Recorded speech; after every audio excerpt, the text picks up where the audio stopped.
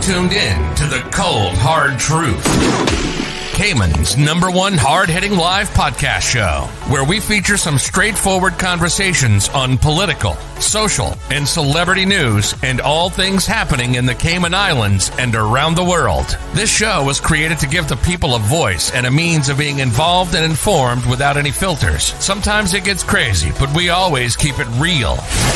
We bring you the tea, piping hot, so grab your favorite beverage and join the conversation via WhatsApp at 324-1612. Email tips at CaymanMarlRoad.com. Now, here's your host, Sandy Hill, broadcasting live from the beautiful Cayman Islands.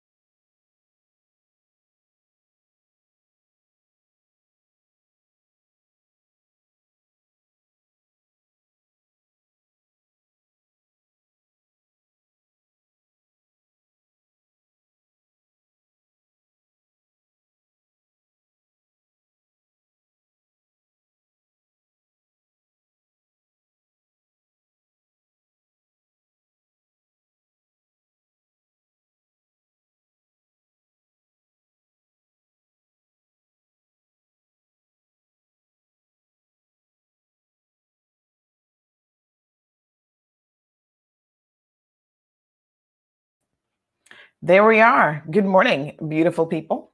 How are you guys? Let me just make sure that you can hear me without an issue. Yes, everything looks good. Audio levels look pretty good. Thank you guys so much for tuning in.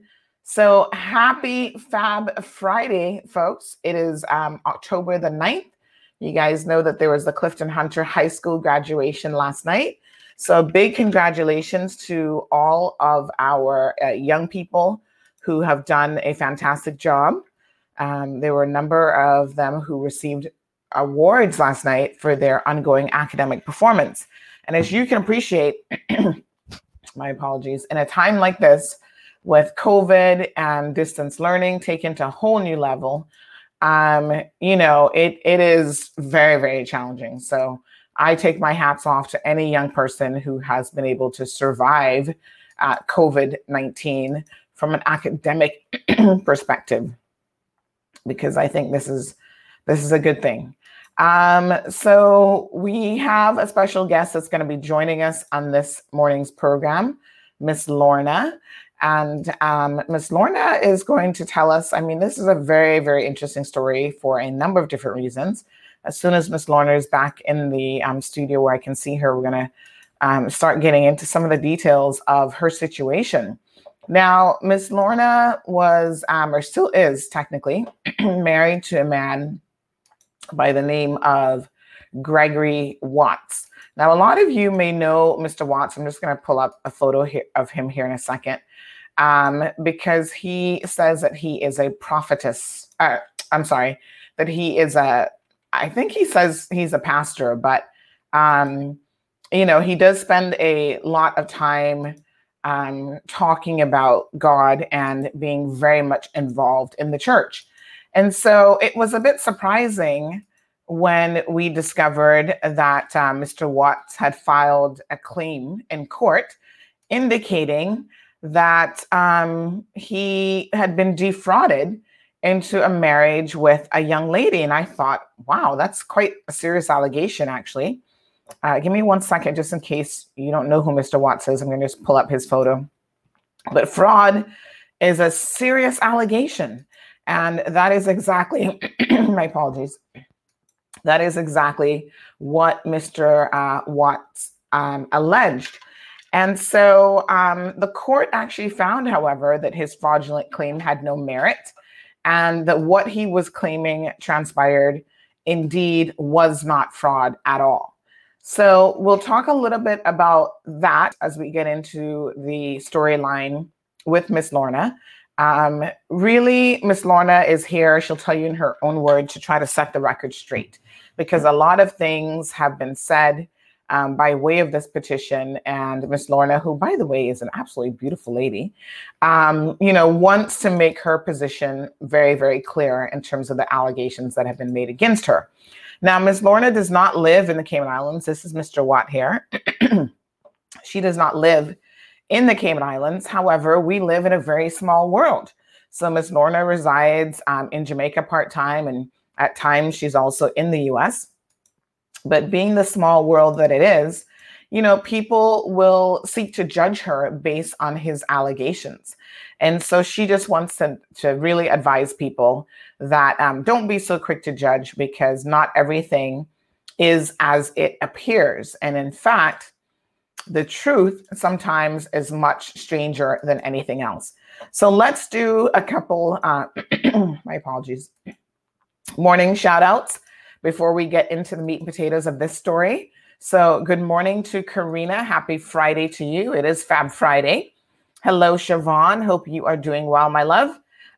Good morning to Petrula. So nice to see good representation of people here today. Miss Ethel, good morning to you, my love. Thank you so much for tuning into the program. Miss Beulah is always here for it. Miss Beulah, thank you so much. Oh my goodness, I got a frog in my throat.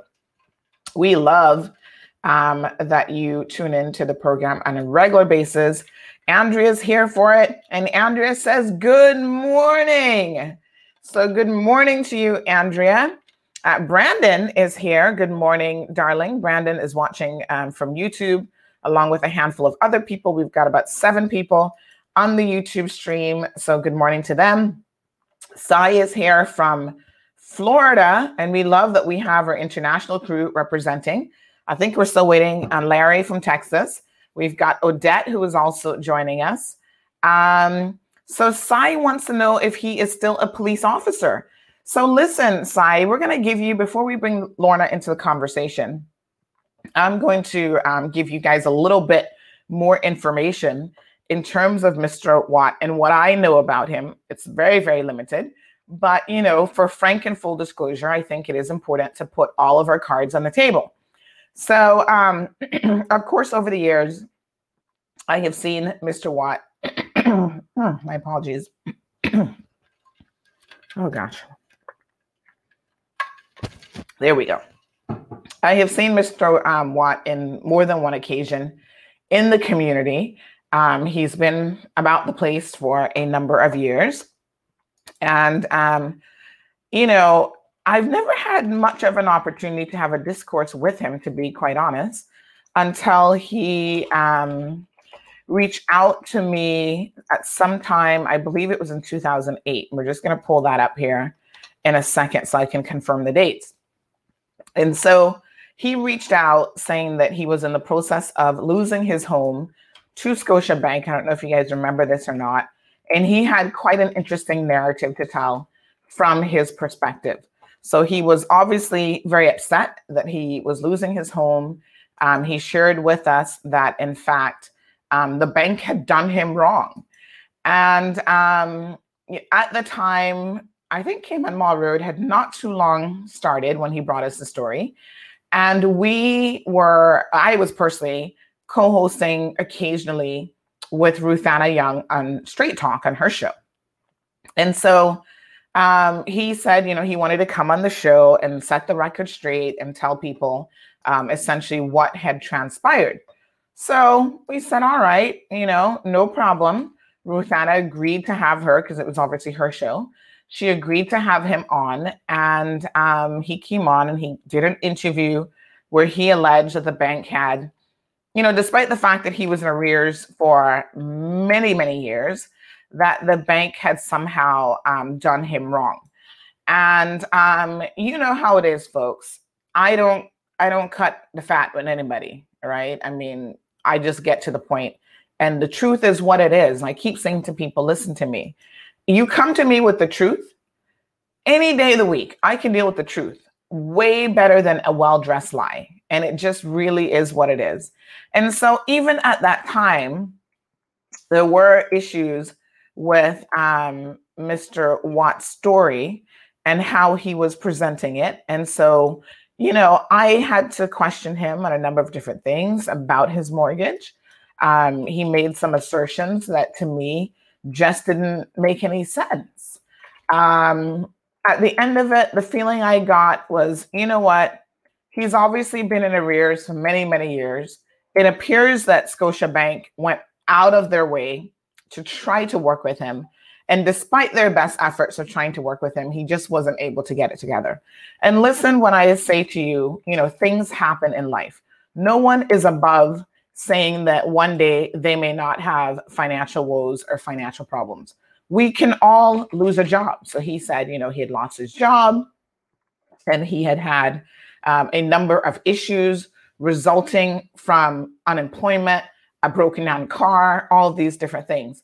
But yet there were people who had questions about the consistency of his story and what was appearing to be one thing on the one hand and what might have been, in his opinion, actually happening. So, for example, he said that he was selling life insurance and that he was one of their top agents and that, he was doing really, really well. And through the sales process, he had a broken down car, and this broken down car meant that he was not able to get out to his clients and continue selling and making his sales and that sort of thing. Now, there are people who were calling in to the program at the time and messaging and saying, hold on a second.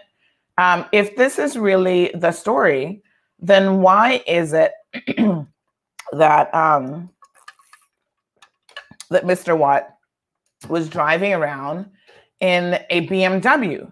Their logic is, if you're having financial woes and you're having financial troubles, sell the car, sell the BMW, and whatever you get for it, and you downsize, downgrade, whatever you want to call it, and then you take those funds and you see about putting that on your mortgage. Now, you know how Cayman is, folks. People talk. And so, at the time we did the story, a lot of people had their opinions, commentary, whatever. And he ended up losing his house. We do know that the bank was like, nope, we're done. We don't care what the public has to say. We have been around and round in circles with this gentleman, and we have just had enough. Anyway, fast forward to more recent times. Actually, not quite. Fast forward to well over a year ago. No, it's more like 2 years ago. Someone approached me, and you guys know I have business interests outside of Cayman Mall Road, so I do other things. And someone approached me as a small business owner, and they said, Sandy, I need some help with your debt collection services. So I said, okay, tell me what's going on. And they approached me and said that Mr. Watts owed them money for a number of years. And let me not misrepresent the facts in any way, because I never want to be dishonest, because my memory is not the best in the world. So let me just pull up a little bit of information here. So this was back in 2008. And it actually started in November of 2007 that the person reached out. And so they explained that, he had owed them some money for quite some time. And this is what they said to me. They said his attitude and approach was wrong. Called him back a week ago saying, what happened to this agreement that he was to sign. So apparently he'd owed the money, and he'd agreed initially that he'd owe the money. And then he comes back, and this is what the person says. 3 weeks later, I called him to find out what's happening and where's the agreement. He said, don't worry about anything. I not forgot you. I sent the email, BCCU, and today is the only form of acknowledgement I got from him on anything. I've always been contacting him, and he never has contacted me.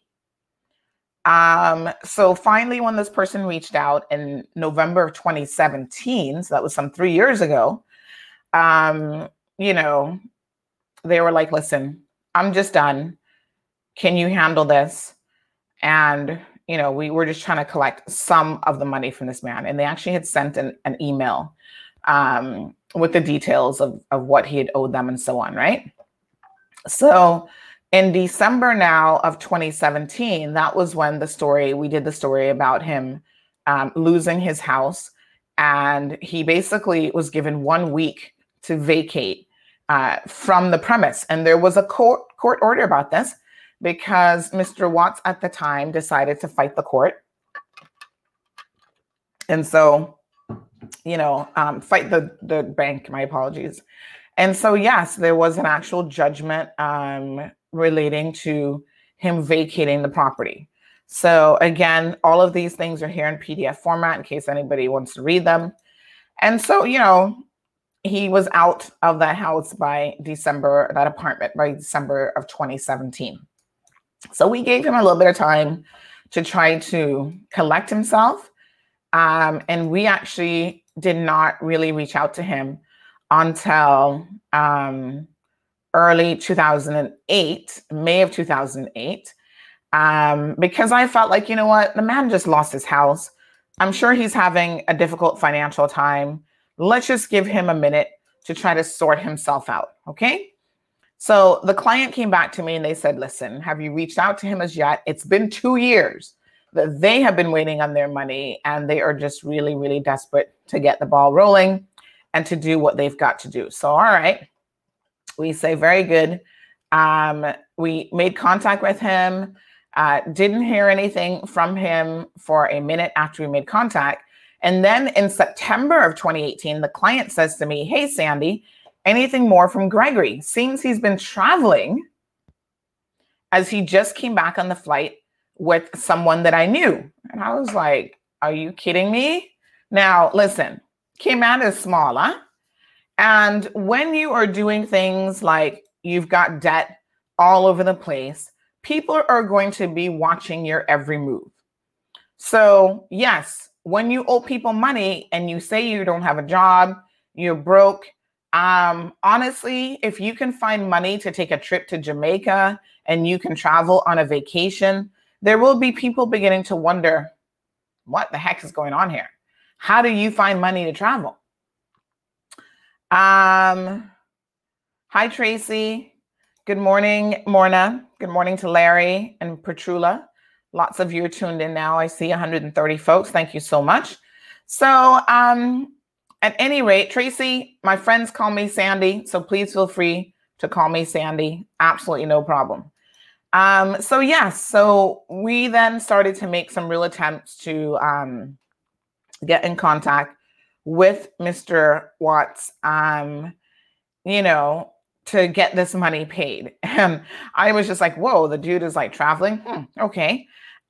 This person, the client says, personally, I would try to hide, but not this guy. He's bold as bold can be.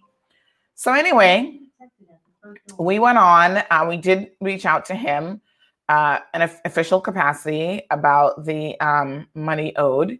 And he eventually came back and indicated that he, would be willing to pay something, but he doesn't have much. So it was very piecemeal. Here's $50 here. That's all I've got. And by the way, just the other day when this story emerged, I was speaking to someone who's very familiar with his Scotiabank situation. And they said, there was a time when the bank, this is how it finally culminated for the bank and how things ended. There was a time when the bank said, okay, this is going to be your last opportunity. We're going to refinance it again for you, repackage it. You've got to come in, say the mortgage payment's $1,000 a month, $1,200, whatever. So they refinance everything, repackage it for him. And my man walks in after signing an agreement that he's going to pay this money. He walks in and actually gives them $100. And the bank was like, no, we're not going to do this again. We have taken the time, had mercy on you, refinanced your mortgage, and whatever your payment is, it's not $100. It's nowhere near $100. $100 doesn't even touch the interest on this. So you turn around and you walk in here and you have the audacity to try to make a payment of $100. And my sources tell me that's when Scotia said, you know what, dude, enough is enough. Obviously, you're not ready for home ownership. If you owe $1,200 in rent, you cannot go to your landlord and hand them $100 payment and expect that they're going to pay that, or they're going to accept that money from you as a good faith attempt to pay the rent. Not even 50%, not even 75%, a measly $100. And so the bank was like, we're done here. And that was kind of the straw that broke the camel's back. Anyway, like I said, I'm not in Mr. Watt's business. I only know him in a very limited capacity. So in terms of, his payments for this debt that he owed, it was kind of piecemeal. So by December now of 2018, basically a year after the person had made contact, he had only paid $200 on this outstanding debt. So it was always like, oh, I have a $25 here. I have a $50 here, that sort of thing, right? So he paid $200. This person's now like, listen, I seriously doubt that I'm ever going to get my money from this guy. He is really turning out to be a joker. In full now, he's paid $300. We've not heard from him in well over a year. In the meantime, when he would come into my office to pay it, sometimes we'd have a little bit of a chat. And he was saying to me, he's written a book on marriage, and he wanted me to have a copy of it. I thought, okay, that's interesting. Good for you. He seemed to have become a very religious man. So Irvin can testify that his car was giving issues. Yes, and he did tell us at the time that the car was actually in the garage for a while. And people's point, Irvin, about the car was like, listen, you're driving a BMW. Everybody knows that these vehicles are not cheap to fix. In fact, sometimes you end up paying more to fix a vehicle and to maintain a vehicle of a particular brand than you do purchasing the vehicle. My opinion on vehicles have always been this. You're either paying the bank for a car loan or you're paying the mechanic to maintain them. Some of these vehicles have a very good track record of lasting a really long time, but when they do have mechanical issues, Irvlyn is in the mechanical business, so she would know when they have mechanical issues, they're not cheap to fix. Seriously. Listen, I know. I drive a Mercedes, and there's some days that I'm just like, whenever I have a bill, and it's still a fairly new car, so thank God it doesn't end up in the mechanic shop very often. But the other day I had a hinge in the door that needed to be repaired. Oops, warranty doesn't cover that. During COVID, I had to find money to purchase not one, not two, but 4 brand new tires on that car. Flat run tires don't come cheap. And yeah, there are times you go, why the hell did I buy this car again?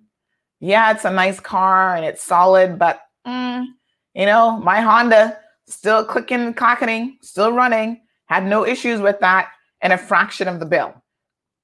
You got to think about these things when you decide to make a certain purchase, right? Elizabeth, buenos dias. Feliz viernes. Happy Friday. Tamara is tuned in from Fort Lauderdale. So let us fast forward. Thomas, I'm telling you, buy a Toyota. I've not had a Toyota ever, I don't think. No, my first car was a Ford, actually. But yeah, Toyotas are good cars. Hondas, I think, are the best. But let's not digress. So anyway, yes. So, fast forward now to the other day. You guys know that we follow all of the court cases. Sometimes we report on civil matters. Sometimes we report on criminal matters. And the civil matters that we report on normally are of some sort of a public interest, right? So it might be the company, for example, that has allowed, the CUC. Remember a couple of CUC cases that have allowed Margaritaville to run up a bill of literally hundreds of thousands of dollars. When we all know that if that was me and you, CUC would not be indulging us with no $200,000, $300,000, $400,000 bill, or allowing us to go an entire year without paying or legal responsibilities to the utility company.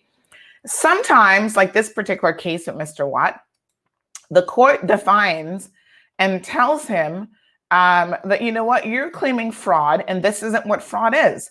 So from the perspective of,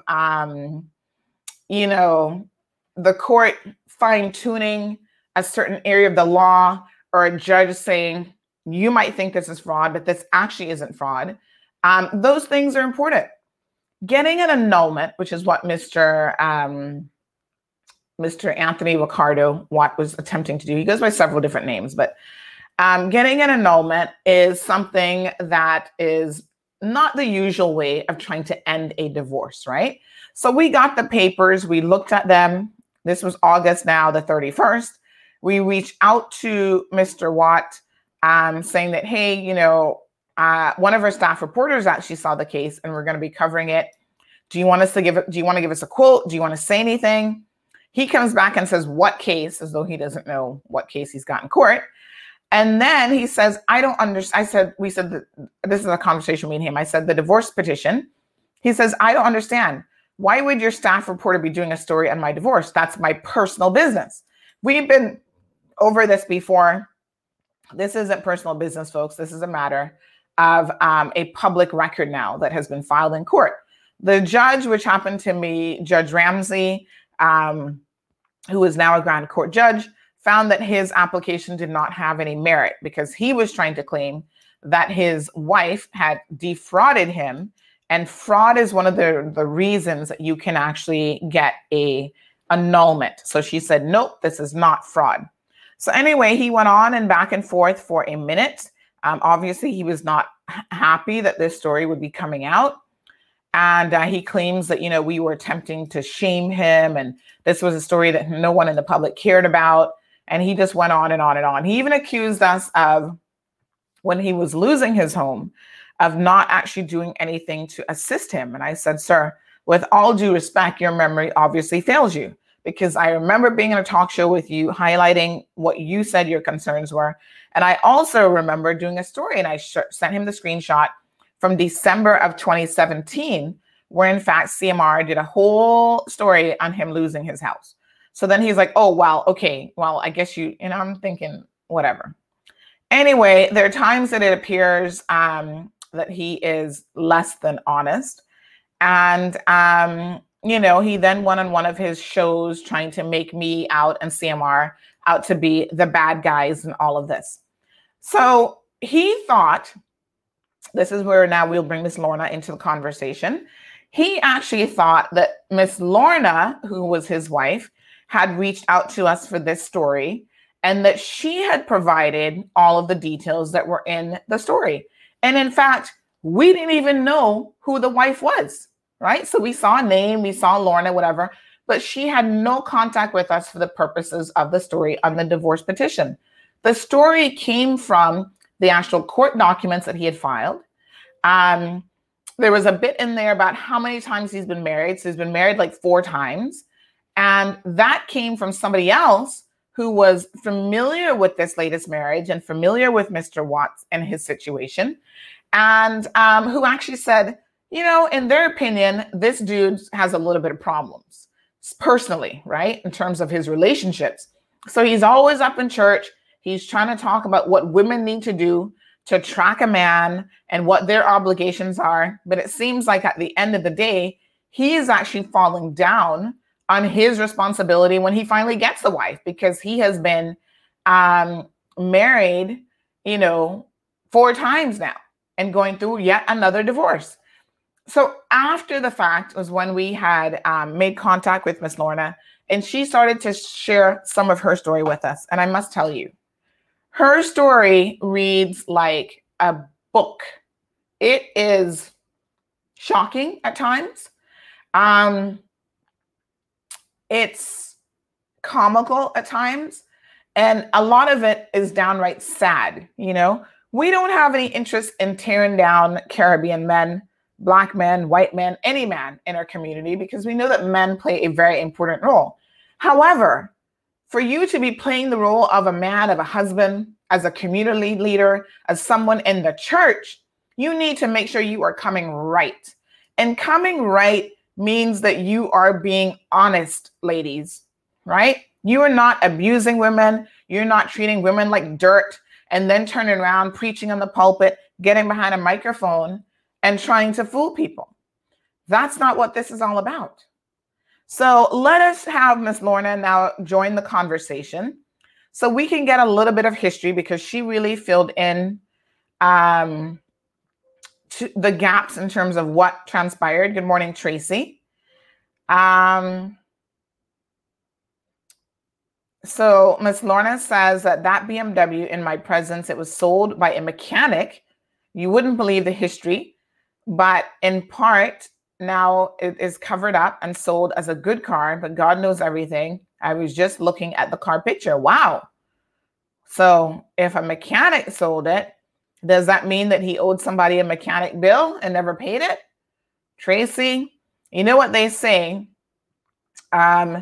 People need to be honest, because the truth has a way of finding you out, right? And dishonesty gets you nowhere but in more hot water. And people begin to say, you know what? This man is not an honest man. He's not someone that you want to deal with. So good morning to Barbara. All right, Miss Lorna. Good morning, my dear. Thank you so much for joining us on the program today.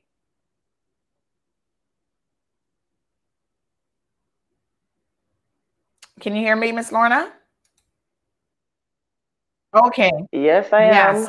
Can you hear me? Give me 1 second here. My stereo. Yes, I think I can hear you now. Thank you so much for joining us. Thank you for having me. So you have a very interesting story to tell us. Now, first of all, when I read the divorce petition, the first thing that occurred to me is, my gosh, it looks like the two of you hardly knew each other when you decided to get married. So can you back it up a little bit for the benefit of our listeners? Now, listen, you and I have been in discourse since September, when this story first came out in late August. And I find that from my perspective, I obviously was not in the relationship, But I find your story to be very believable. And a lot of the things that you were saying to me, I had already heard from third-party sources, not connected to either of you. They were just people who were in the church making a certain observation about what was going on. So that's one of the reasons why I do believe a lot of what you have had to say. So give our audience then an idea of how you came to meet Mr. Watt and how this relationship began. Right. So we met on Facebook. Good old Facebook. Yeah. I was overseas at the time and I got a friend request from him. I searched his profile and there was a lot of godly stuff on it, codes and all of that. And I realized he does a lot of lives and stuff. So I accepted the friend request. Mm-hmm. We had a brief conversation, like by texting and whatever. And then I came back to Jamaica. That was March of last year. Mm-hmm. And then I came back. The conversation wasn't really constant. However, it was like a couple of months later. Yeah. I saw him. I was on Facebook and I saw him and he was wearing a blazer and he was saying he was at church. And I commented, I said, I like that blazer. From then he started, I think he went on my profile and he started, or he had already done that. He came and he started texting me in Messenger and we were just basically talking about church, about God, about stuff like that. And he seemed to be a godly man. Mm-hmm. Then he started telling me that, okay, let's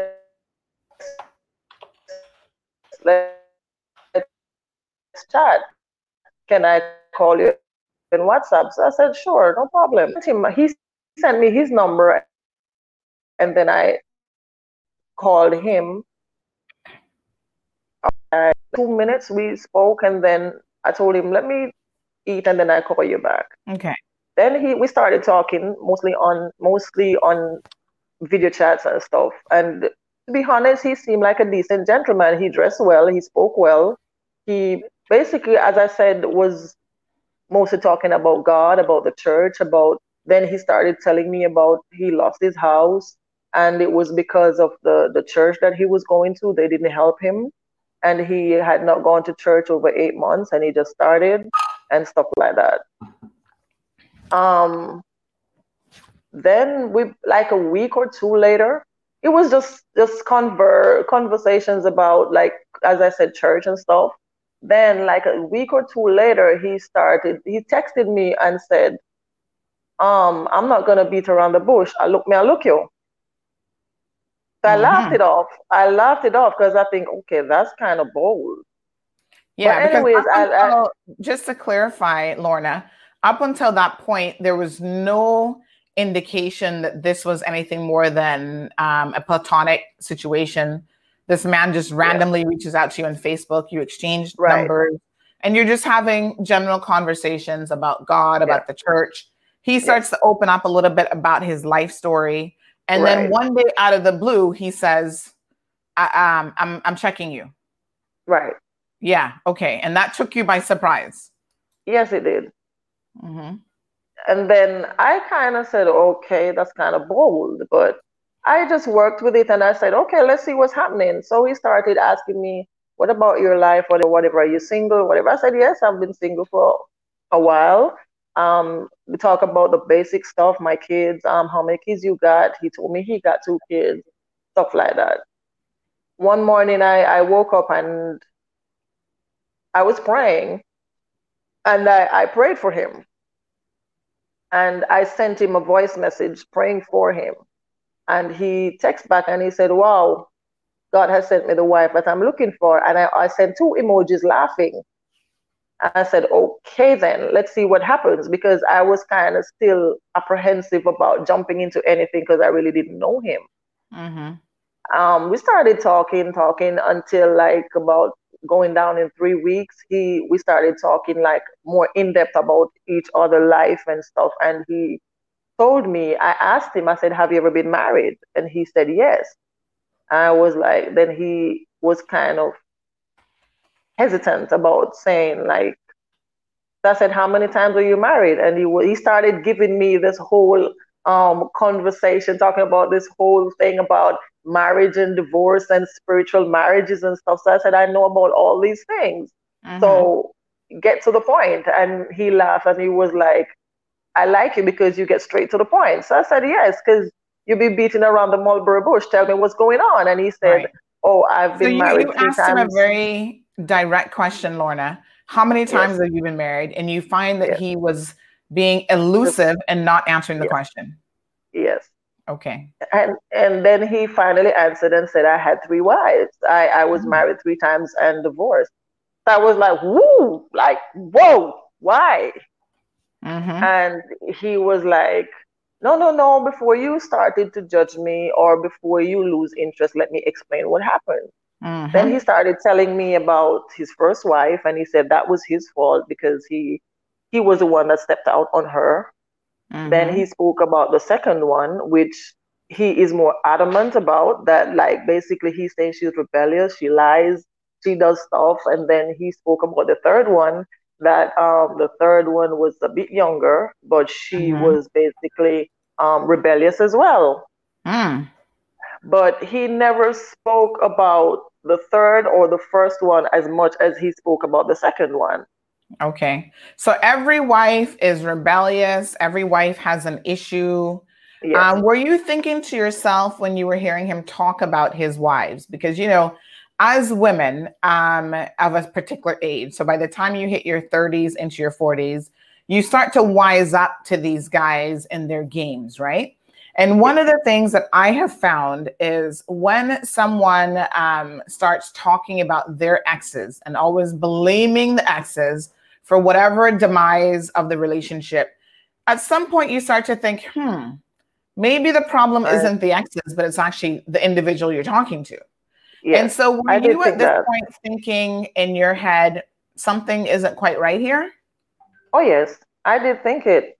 And then he explained, but for me, I'm not the type of person that is quick to judge anyone, because back in my past, I've had people and I've had relationships that I have gone through, which I wasn't the blame. I wasn't to be blamed for it.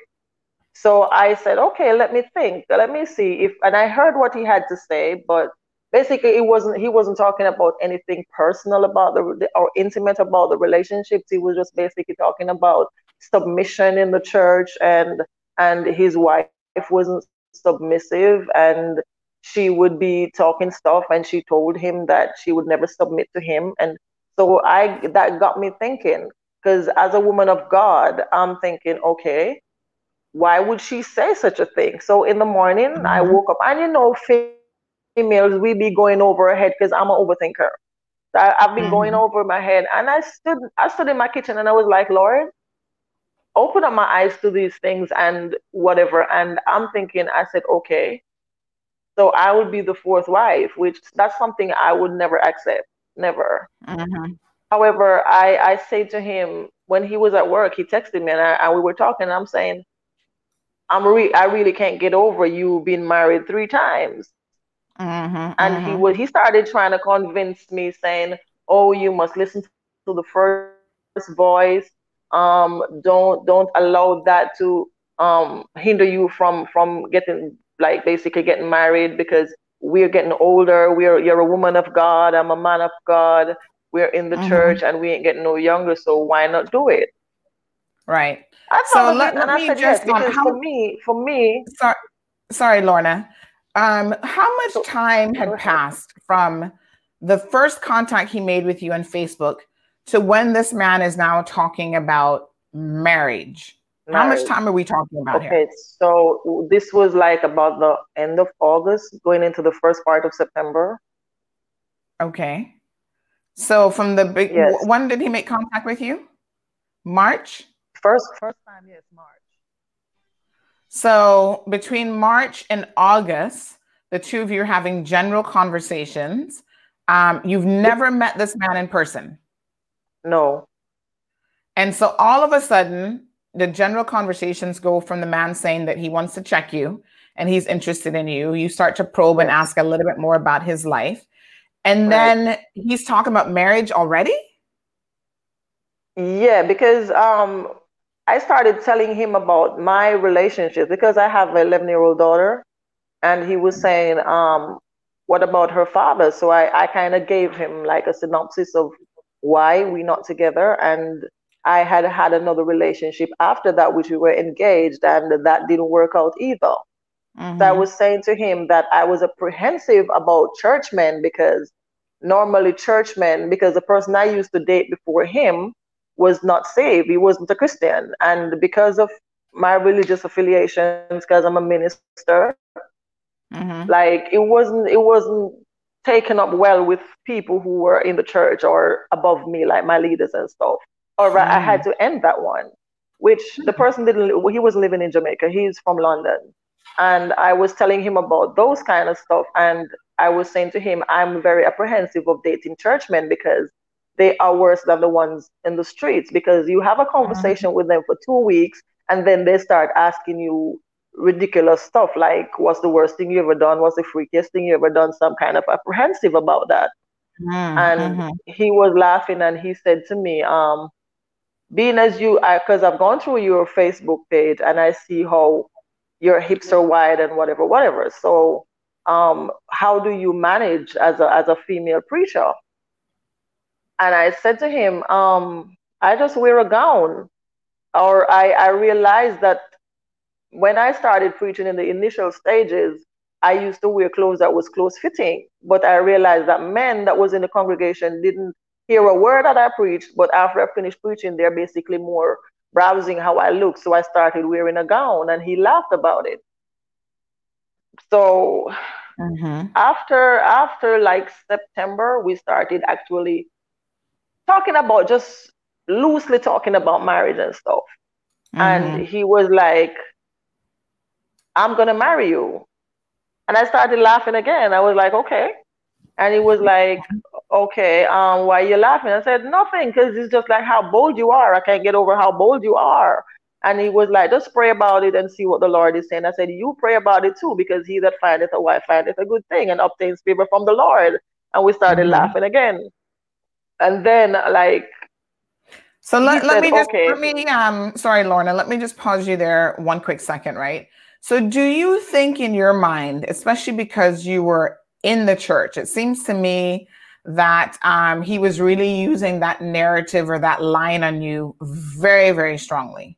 And you said that you are a minister, you're trying to live the proper life in terms of your sexuality, being chaste and all this good stuff that the Bible requires of good Christians. So do you think that he thought maybe you're a little bit desperate for a man? Like you haven't had a relationship in a while? After a while, I think, yes. After a while, that came out. Yes. Okay. All right. So you start talking marriage. At first you thought it was a little bit premature or maybe even a little bit of a joke. But he continues to be very, very persistent with the marriage dialogue. Yes. Yes. And then at some point you decide this is a good idea to marry him? Actually, he asked me if I was ever married before, and I told him yes. And we were talking about the kind of marriage it was. I said it was private because I don't really like crowds and stuff. And he was like, no. If I'm more married to you, you won't be marrying no private this time. So I said, you serious? Like I started saying, but he's really thinking about marriage. Yes. Anyways, I'm like now this was the middle of September. And he said, I must prepare myself. And I said, for what? And he said, I'm coming to Jamaica to engage you, so you better prepare to say your yes. So I was like, okay then. So now I start getting into the idea of getting married and all of that. We started talking about it. Like he said, okay. I said, when do you want to do it? Let's do it next year. He was like, no, because he's writing a book. And he already wrote a book and he's writing another one about the mathematics of tithing and offering or something like that. and he wanted to be married first before he launched that book. So I was like, yeah, but there's no rush. Anyways, he said, okay, let's do it December. So I counted. I said September, October, November, December, 4 months time. I was like, okay, because he seemed okay, to be honest. He seemed okay. He was, as I said, a godly man. He dresses like he's really a decent person.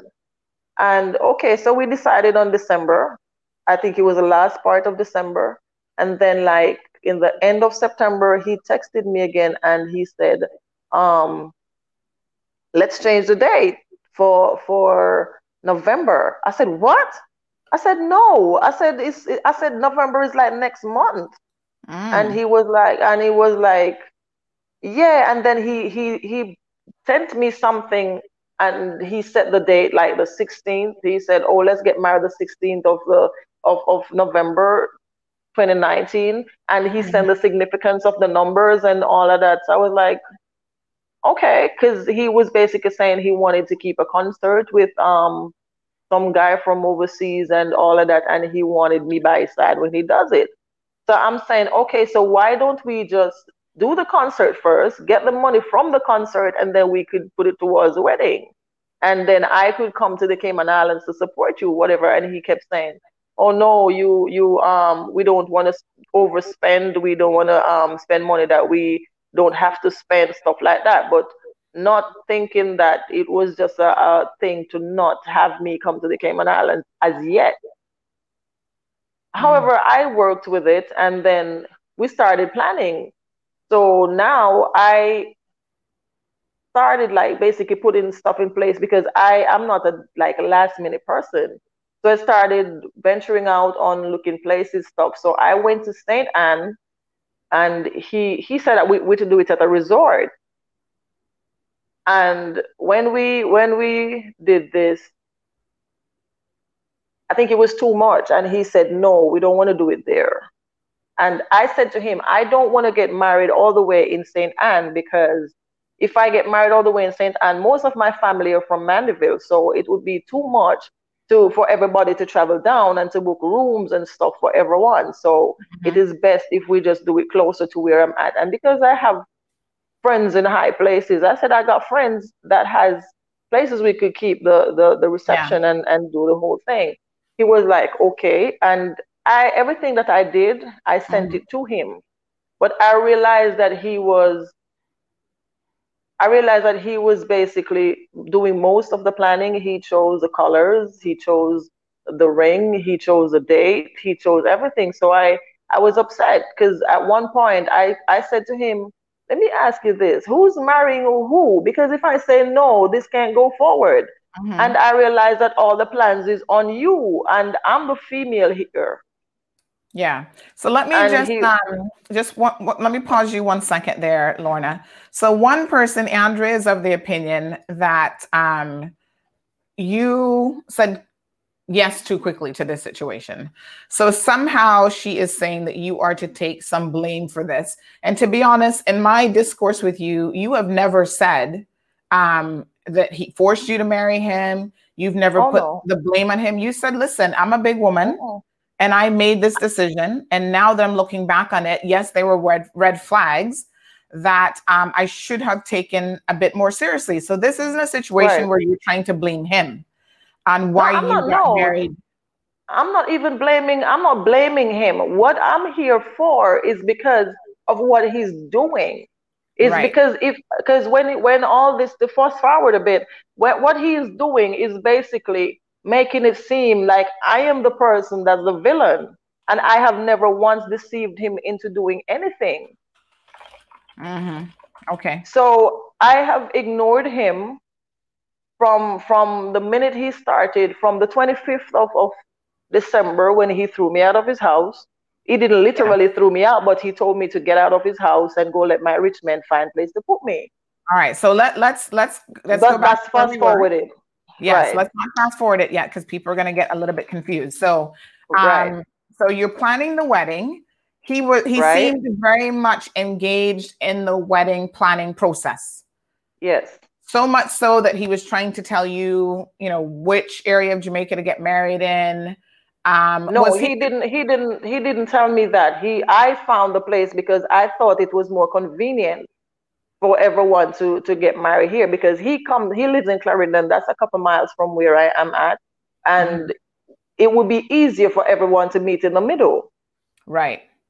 Okay. So All right. so whenever I found the place, and just to be clear, at this point, you still had not met him in person.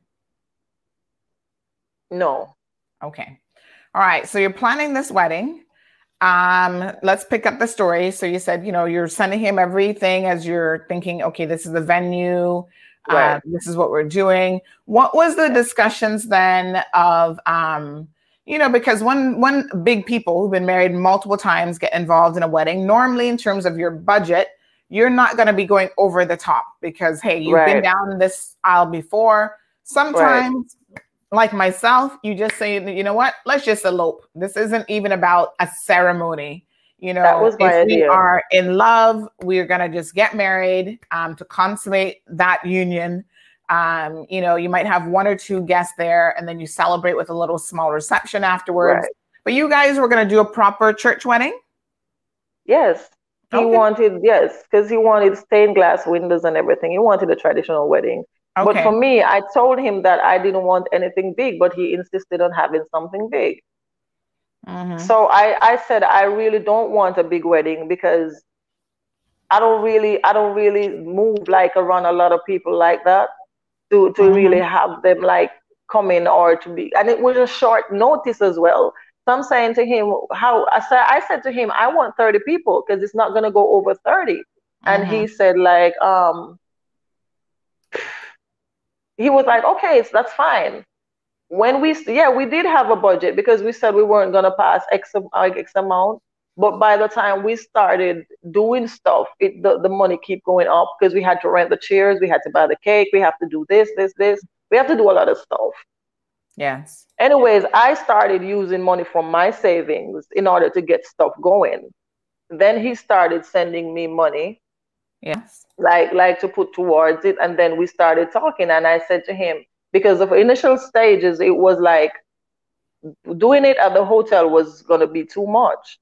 But when I started calculating everything, I said it would be better if you do it there. But it's just that we have to do it here because if we go down there, it's going to cost like a little bit extra for everyone to stay in the room. Then, okay, so we agreed on the venue. The same person, because they're my friends and they had their own resort, like not really kind of resort, but it's like a guest house. So they allowed me to use their vehicle. It was a part of a package. We just worked out a package deal where it was very convenient and it was good for both of us financially. I sent him everything and every receipt, every transaction, I sent him the receipts, stuff like that. He said to me, he doesn't want to see them. He trusts me. But I still kept record of everything because remember, he's sending me money as well. Right. Anyways, he came to Jamaica. I told him that I saw the ring that I wanted because he sent me to choose a ring and stuff. And I went and the one that I liked, I said to him, I'm going to pay down some money on it. He said, no, don't pay the money on it. I'll be coming to Jamaica the next week. So he would do it and he wanted to buy the rings cash. I was like, okay, but this is a jewelry store. If you don't hold it, it's going to go. However, when he came, we were having a little problems with his account, whatever. And it was cleared and we went ahead and when we went back, the ring was gone. So I had to choose something else. When we went back to get the money from the bank, when we went back, he chose something else. And then I have to choose something else again. So why did that happen? He wanted a more expensive ring. For himself? Than what he initially chose. Okay. And did he then tell you to choose something more expensive as well? Or no, I use my discretion. And chose something else because because we were budgeting. So right. I have to bring that cost less. Let me understand. Let me clarify this. So did you choose something less expensive because he was choosing something more expensive? Yes. Wow. Now listen to me. I've been down this road before. And in my late 30s, the ring and the jewelry isn't so important anymore. But I have never heard of a man upgrading his ring and the bride, as a result, has to downgrade her ring. In fact, there are men who will not even wear a ring. They're just like, listen, I don't need any jewelry. I'm not a jewelry person. We'll spend the money on your ring. That's what he initially said. This is the opposite here. Here's a man who wants to upgrade his bling and the bride has to downgrade. Were you thinking at this point, what the hell am I getting into? Yeah, I did. Because that is crazy. Now I did, but you see how the whole thing is sounds, right? But the whole thing is that we did it on the promise that he would get me a more expensive ring after the first anniversary. Wow. Okay. Right. And because I'm that kind of person, I'm not really fussy about like all that, because it shouldn't be the jewelry that's important. But it was important for to him. Right. I guess so, now that I know this. But for me, I was mostly getting married because I did love him. Don't get me wrong. I did, because he does like stuff. He says stuff. He makes me laugh. He basically, so I'm not making him out to be the bad person, as if I just did this out of spur of the moment stuff. No. He's good for the most part if he wants to be.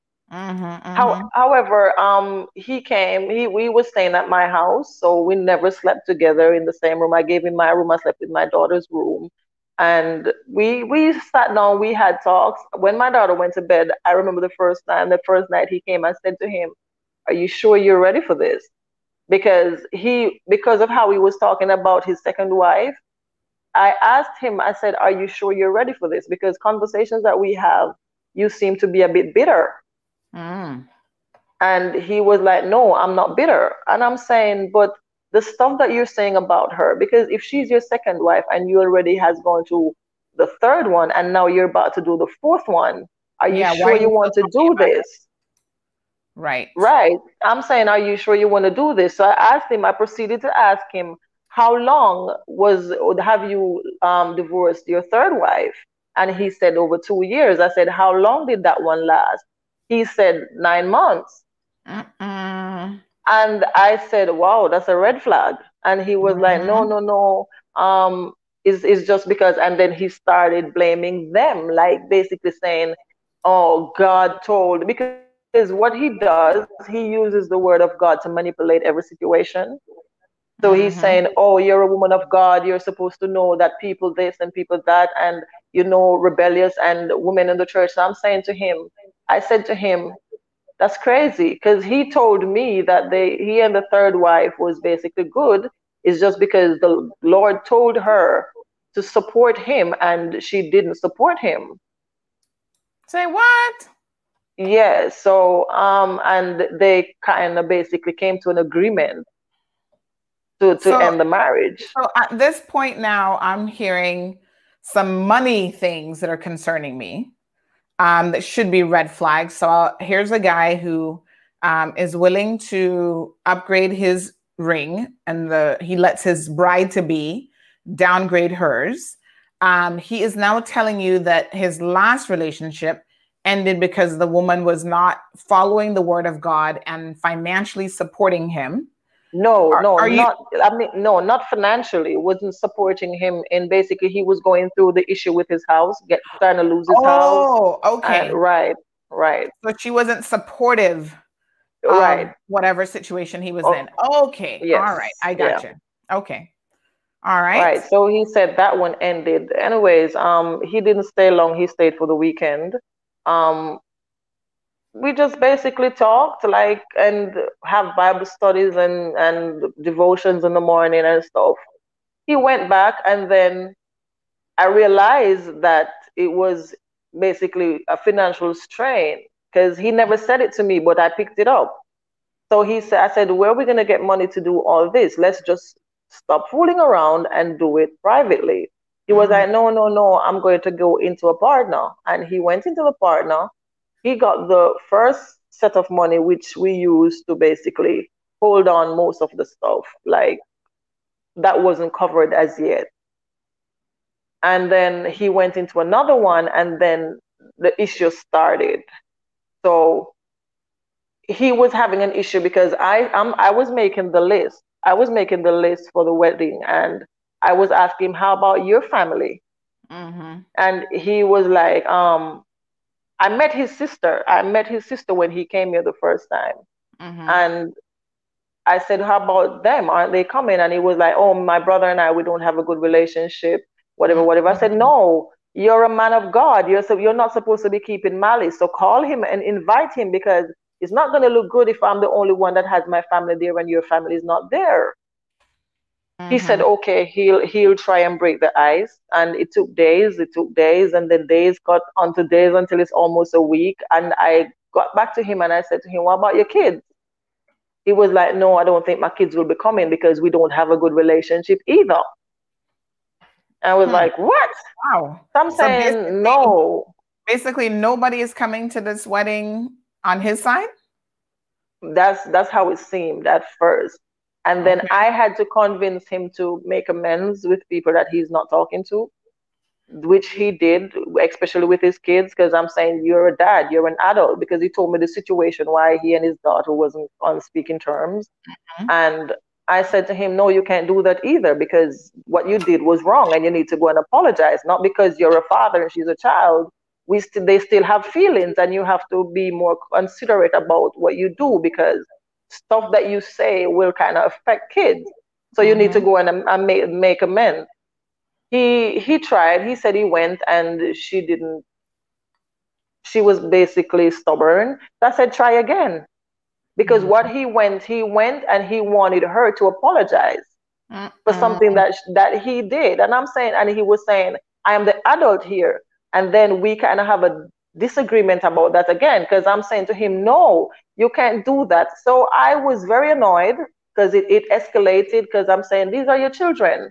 And if we're going to be married, I don't want bad blood, because if you're going to be around my kids, I would want to be around your kids as well, and everybody to be comfortable.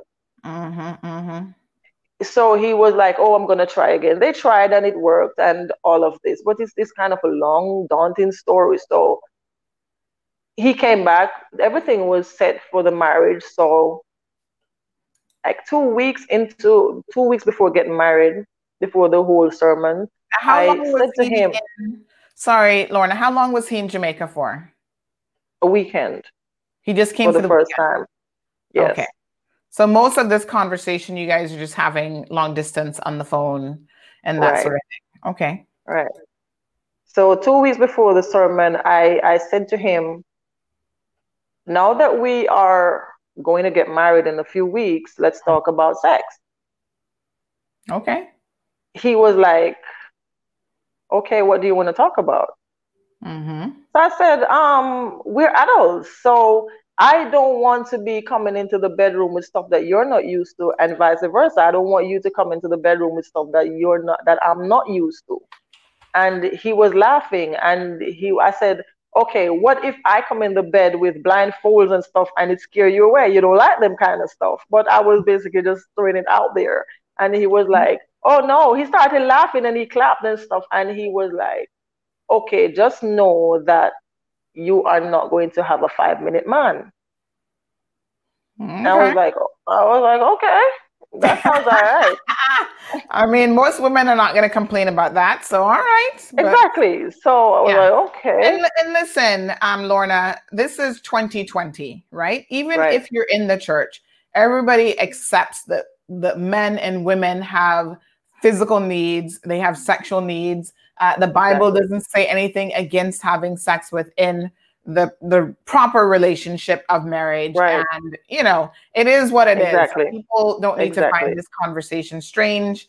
And I'm actually applauding you for even wanting to bring up marriage or sex before you get married. That's an important conversation to have, because if you're living a godly life and you're in the church, that means you're not engaging in anything sexual beforehand. So you guys would not have had any contact outside of what? Kissing, holding hands? No. Yeah. So, you don't try out the goods first. You might be a little bit disappointed or shocked if, like you said, you're not on the same page. So it was a good conversation to have. But again, it seems like he was a little bit dismissive of even having the conversation. He was. Yeah. So the only thing he could tell you is you're not going to get a 5-minute man. So you're thinking, well, you could work with that. Right. Okay. So after he came, he was here again, and we were basically trying to work out the sleeping arrangements and stuff. He didn't want to stay at my house. He wanted to stay at the hotel where the ladies were staying. And then we agreed. There was a lot of stuff going on the day before the wedding, because it was a lot of going around, picking up stuff, being at the venue for stuff to be dropped off and all of that. But all he was mostly interested in is the photographer. Where's the photographer gonna stand? You can't put the chairs here because the photographer has to stand here. So I got annoyed. And I'm saying, you're not even helping to move the chairs and stuff. All you're on about is about where the photographer is gonna stand. He was like, no, because I do photography, so I need to know where, I need to understand for him to get a good view, blah, blah, blah, blah. Okay, I said, listen, you deal with this, and then I will go get the rest of stuff and do whatever is left to get done, because somebody needs to be at the venue to count off the stuff that's been dropped off. And he was like, no, I don't want you to leave. I don't want you to leave me to go anywhere. So I said, but we can't do this like this. So I got upset and I left. I drove off, and when I left, he was calling me. Oh, I thought we were gonna. I said, you have to stay at the venue. I gotta go pick up the stuff at the house, like the drink and the stuff. So I came home, get them, went back, and then I had to go get my nails, and it was just a crazy day. Okay, on the day of the wedding, we were mad late. I'm just trying to fast forward for time's sake. So after we were finished at the church, we went to the venue to take the photographs and stuff. And there were bugs because it rained like early in the day. So there were bugs going underneath my dress, and they were biting me all over. And I can't allow anybody to push their hands up under my dress and stuff. So I'd be shaking the dress off. So I said to him, I said, babe, we need to go because it's going to rain and we are way behind time. And there are people that has to go to work. And he was like, okay. So let's take, he had a backdrop that he needed to take pictures at. So I said, okay. So when we got to the venue, it was mad late because people was just sitting there waiting to eat because everybody was hungry because it was meant to be an 11 o'clock wedding. It started like minutes to 3. So people were getting frustrated and stuff. And I have to be considerate about the guests. And he was like, no, let's go take some pictures at the backdrop. So I said, okay, fine. We took some pictures, and he wanted to, so this is the funny part. He wanted to go back into the room to sit under the AC so his makeup don't smudge for the pictures. All right, just stick a pin. What are you telling me, Lorna? The man had on makeup? Yes. Is this a new thing? Because I'm not hearing anything about men doing makeup for weddings yet. Not Caribbean men. So he actually had makeup done? He had your makeup artist do his makeup? Yes, ma'am. He was adamant about getting his makeup done. It was like if he didn't get his makeup done, the wedding would not go on. What? I found it weird, but I just left him to do his thing. Lord, anyways, he had to be camera ready then. There you go. So I took some pictures, and the bugs were like crawling further up underneath the dress. I said, listen, I'm gonna have to take this dress off. He was like, wait, let's take some more pictures. I said, you can't be going upstairs to sit down 20 minutes and then to come back down and take pictures. And then I'm flustered, stuff's biting me, and the people are sitting there waiting. They're getting frustrated, and it's getting dark, and it's on the balcony. Anyways, he got really upset. I just walked away. I said, babe, you need to be more considerate. I walked away, went to take the dress off, and then he came back up and said, come, we're going to take some more pictures. I said, no, I'm not going to do this. Anyways, I went inside. I said, I'm going inside right now because I'm starving. I'm about to pass out. And he was like, okay, let's go. And while we're sitting around the table, he was very quiet. He was very upset.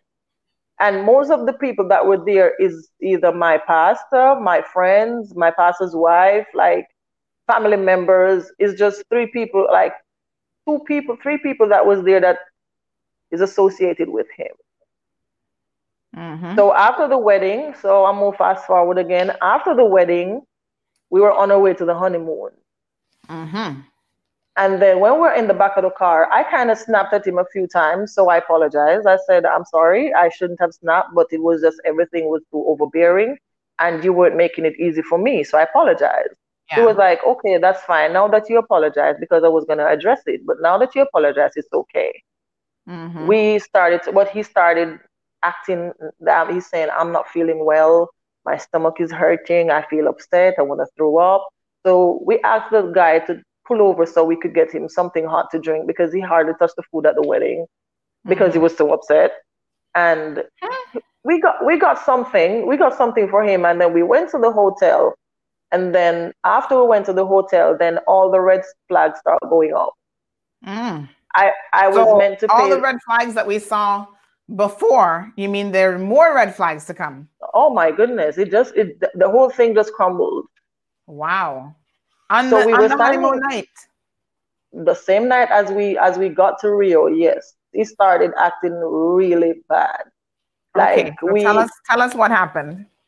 So we went to the front desk to check in, but we have to pay through the bank. We have to basically put the money in the account to go there to get the room. So the money was in my account, but I did not want money to come out my account that wasn't supposed to be spent because I still have to think about after getting married. Yeah. So he sent the money to basically for the balance to put that money up to where we're supposed to pay. But I didn't have the time to go to the bank because he sent the money late. And the next day we were supposed to get married. So he came like the Friday evening, I think. Yeah, something like that. But anyways, the money came late. So I didn't get the time to put it in the bank. And it was just $2,000. When we got to the front desk, I gave the guy the card. I said, take this amount off the card. Right. And he was like, okay. And I said, and I'm gonna give you the additional because how we check the rate, the equivalent to the Jamaican dollar, we had done it for 138 and it was like 140. Okay. So when I got there it was 140. So we have to pay an additional, I think, $4,000. So I had the money in my purse. I was taking it out to give to him. And he said, I thought the whole of the money was on the card. And I said, yeah, but I didn't get the chance to go to the bank. And it was like, I think 108. So I said, because we checked it at 138. You could, and I'm saying, so I said to him, I don't want him to take off the money off the card. I have the cash, so I'll give it to him. So the guy was there. Yeah, that was fine. It was very polite. He was like, oh yeah, that's fine, whatever. He looked at me with a look like you could have fooled me. Because I said I didn't have the time to go to the bank. And he was like, you could have fooled me with an attitude. What difference does it even make? If you have the money, whether it's on the card or cash, you still pay the bill. So what difference does it make? Exactly. So the guy looked up and the guy was like, the way he said it, the guy was like, and he turned away again. Anyways, I kind of try to smooth it off. I mean, Lorna, you've heard of these shows where they talk about women being bridezillas, around the wedding. They kind of go crazy and they want things a certain way. But I don't know if there's such a thing as a groomzilla, but it sounds to me like he was a groomzilla. Makeup has to be done, have to sit in AC. I can't eat at the wedding because I'm so upset about something trivial.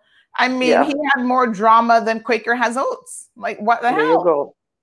Right. So and then here you are now. Honeymoon time is here because every bride looks forward to the wedding night. Honeymoon. It's going to be special and romancing, and already you're not even in the room yet, and the situation is getting more and more frustrated. Oh, he started from in the car, but I tried to overlook and ignore him. So when we got there, the way he looked at me was kind of not acceptable, but I just let it slide. And it was so obvious that the guy kind of looked at us like awkward. And then I tried to smooth it over. And I said to the guy, have you got any packages for like newlyweds and stuff? And he was like, oh, you just got married? I was like, yeah. And he was like, oh no, all the rooms are the same. It's just that the view is different. Okay. Okay, we got our room. The guy took us to the room. When we went to the room smelled like cigarette and weed. So I said, I'm not staying in this room. Can we get another room? The guy was on the phone for about 10 minutes trying to get us another room. He was like all over the place. Why you change the room? I said, the room don't smell right, and I'm not gonna come into this.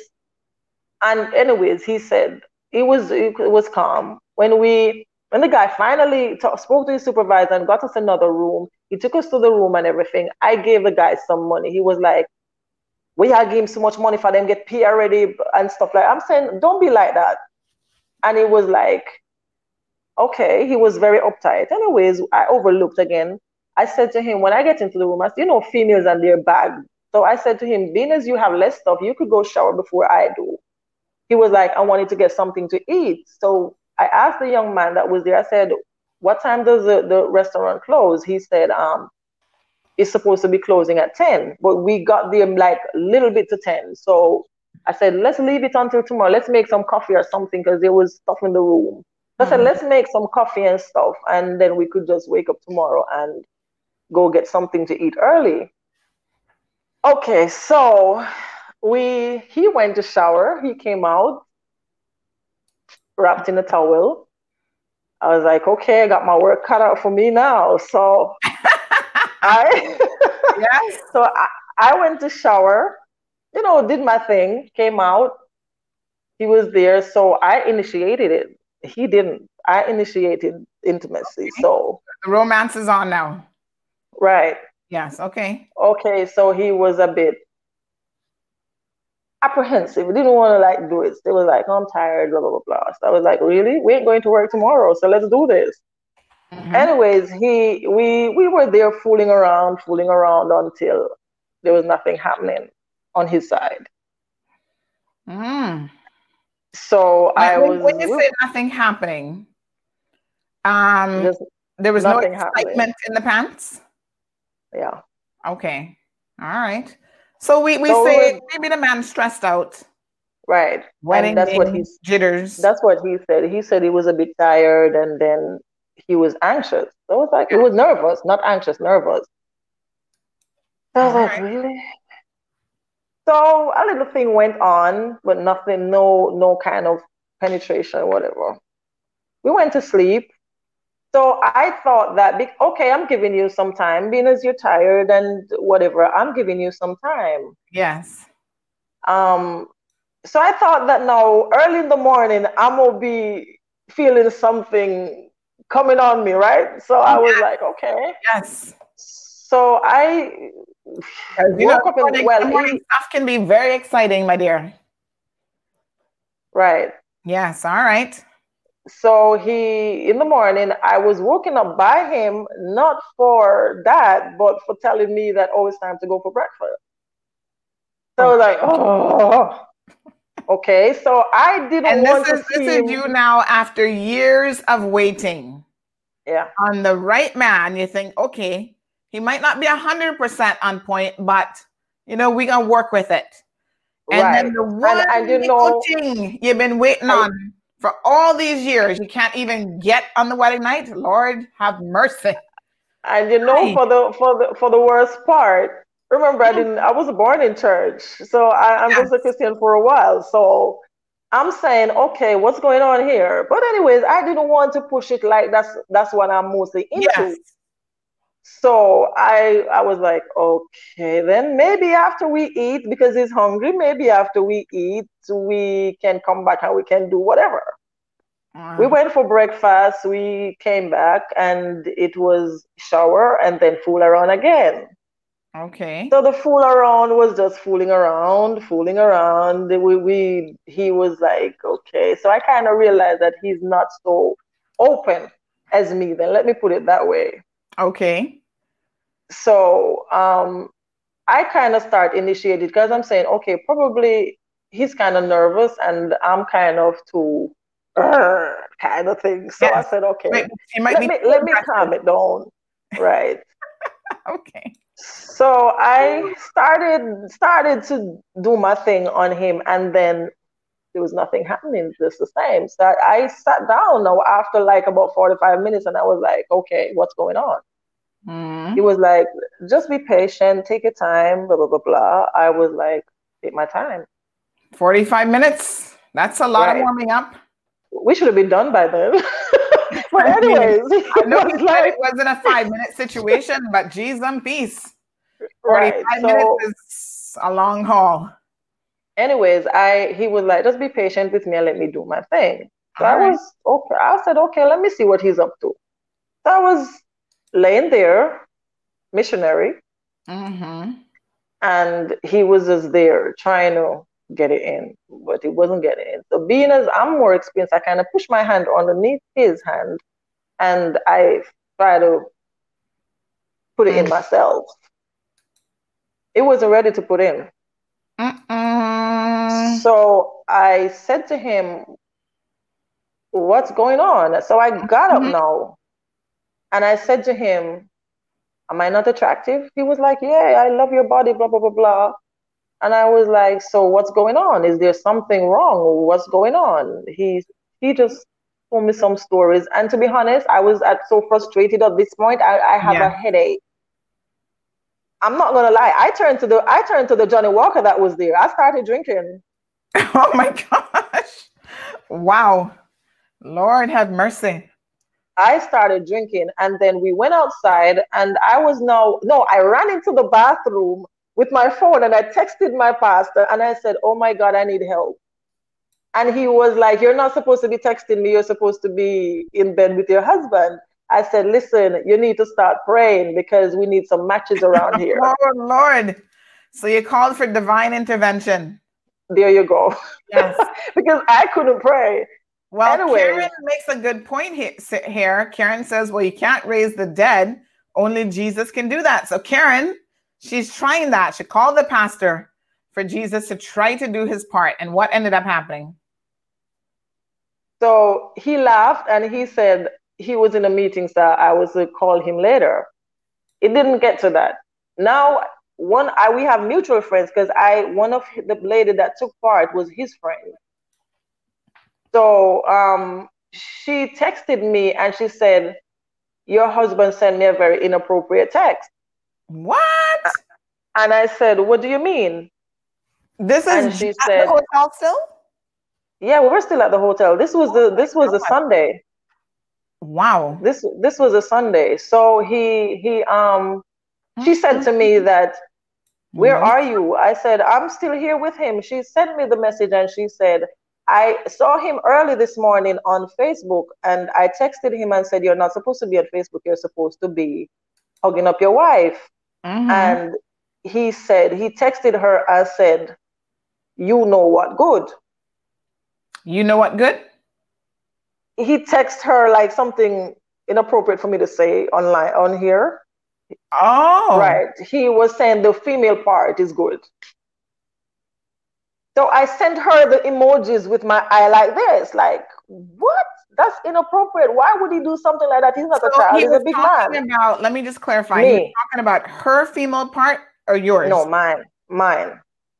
But he's saying it's another woman. Yeah. At the same time, he's not really performing. Right.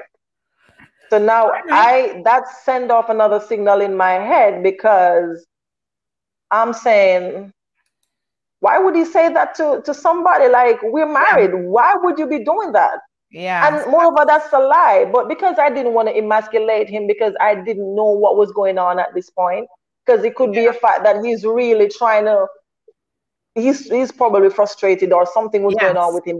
But for me, the last thing on my mind was that he was dysfunctional. Right. Anyways, we just stayed there. We vibed. We took videos. We took pictures. He was mostly on his phone as usual. He was always on his phone.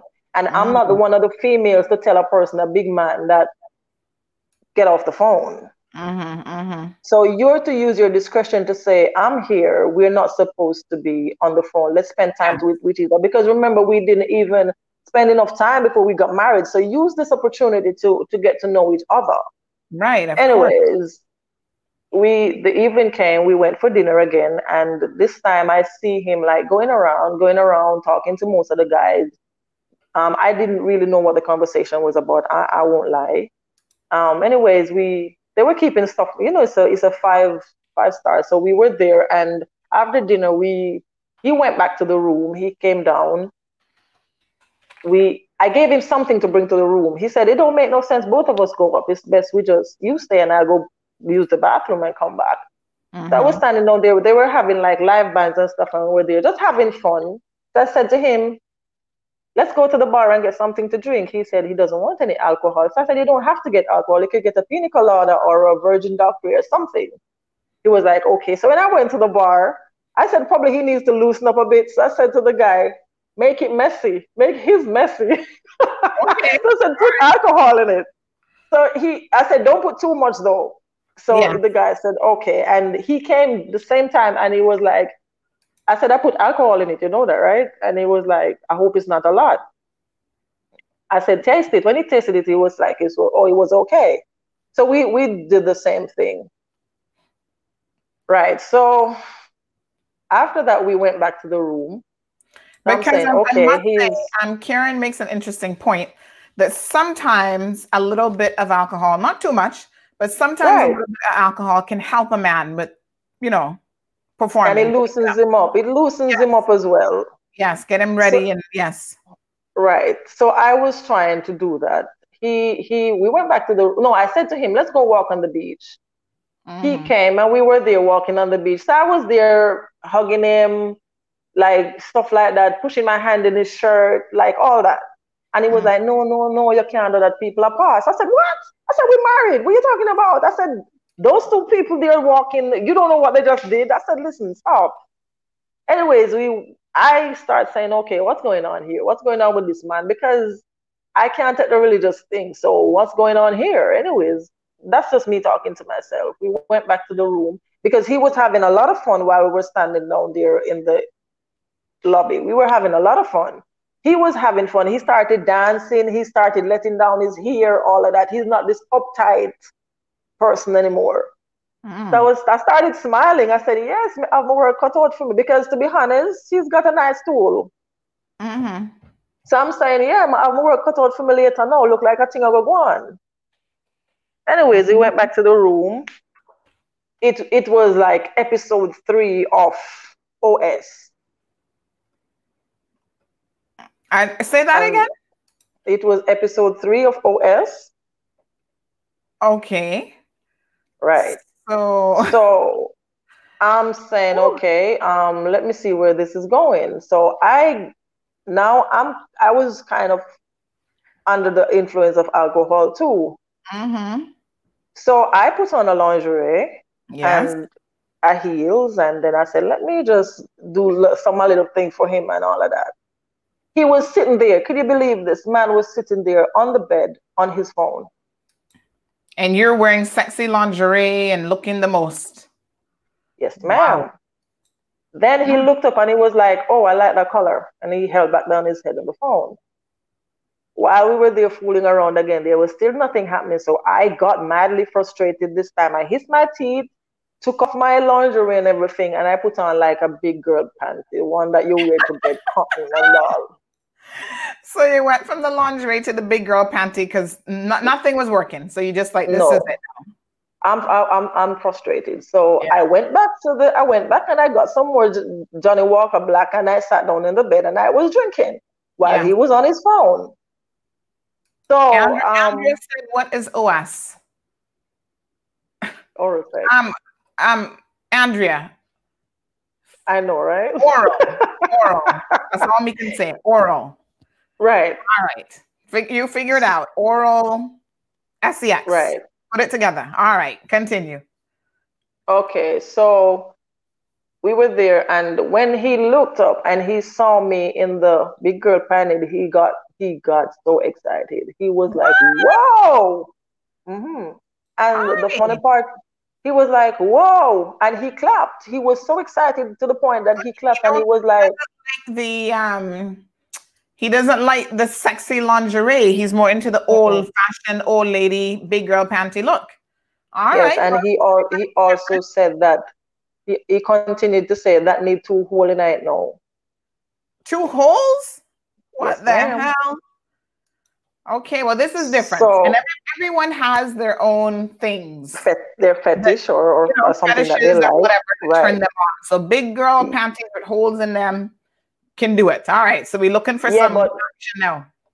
no, but now that turned me off totally because I had previously I was praying and I heard in my spirit something and I asked him about it and he said, no, no, no, I'm not do that. I'm a Christian. My mother grew me in church and all of this. And then now when he said that to me, because I got the gift of prophecy, but I don't walk around telling people I'm a prophet, right? So when he's walking around talking about I'm a false prophet, he came to my church when I was preaching and he heard people calling me prophetess and stuff. I never once told people I'm a prophetess because I don't even like that responsibility. But I do have the gift.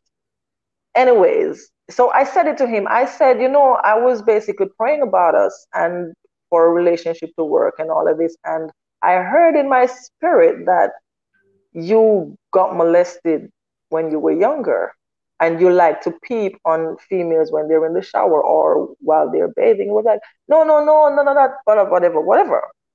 So when he told me that those underwear need holes, I said, I'm 42 years old. Who does that? Like, am I that old? Like, is this what I'm going to basically come down to? Like, but anyways, I kind of, now there you go. this gives the Holy Ghost a whole new meaning when you're talking about having to put holes in You your are funny.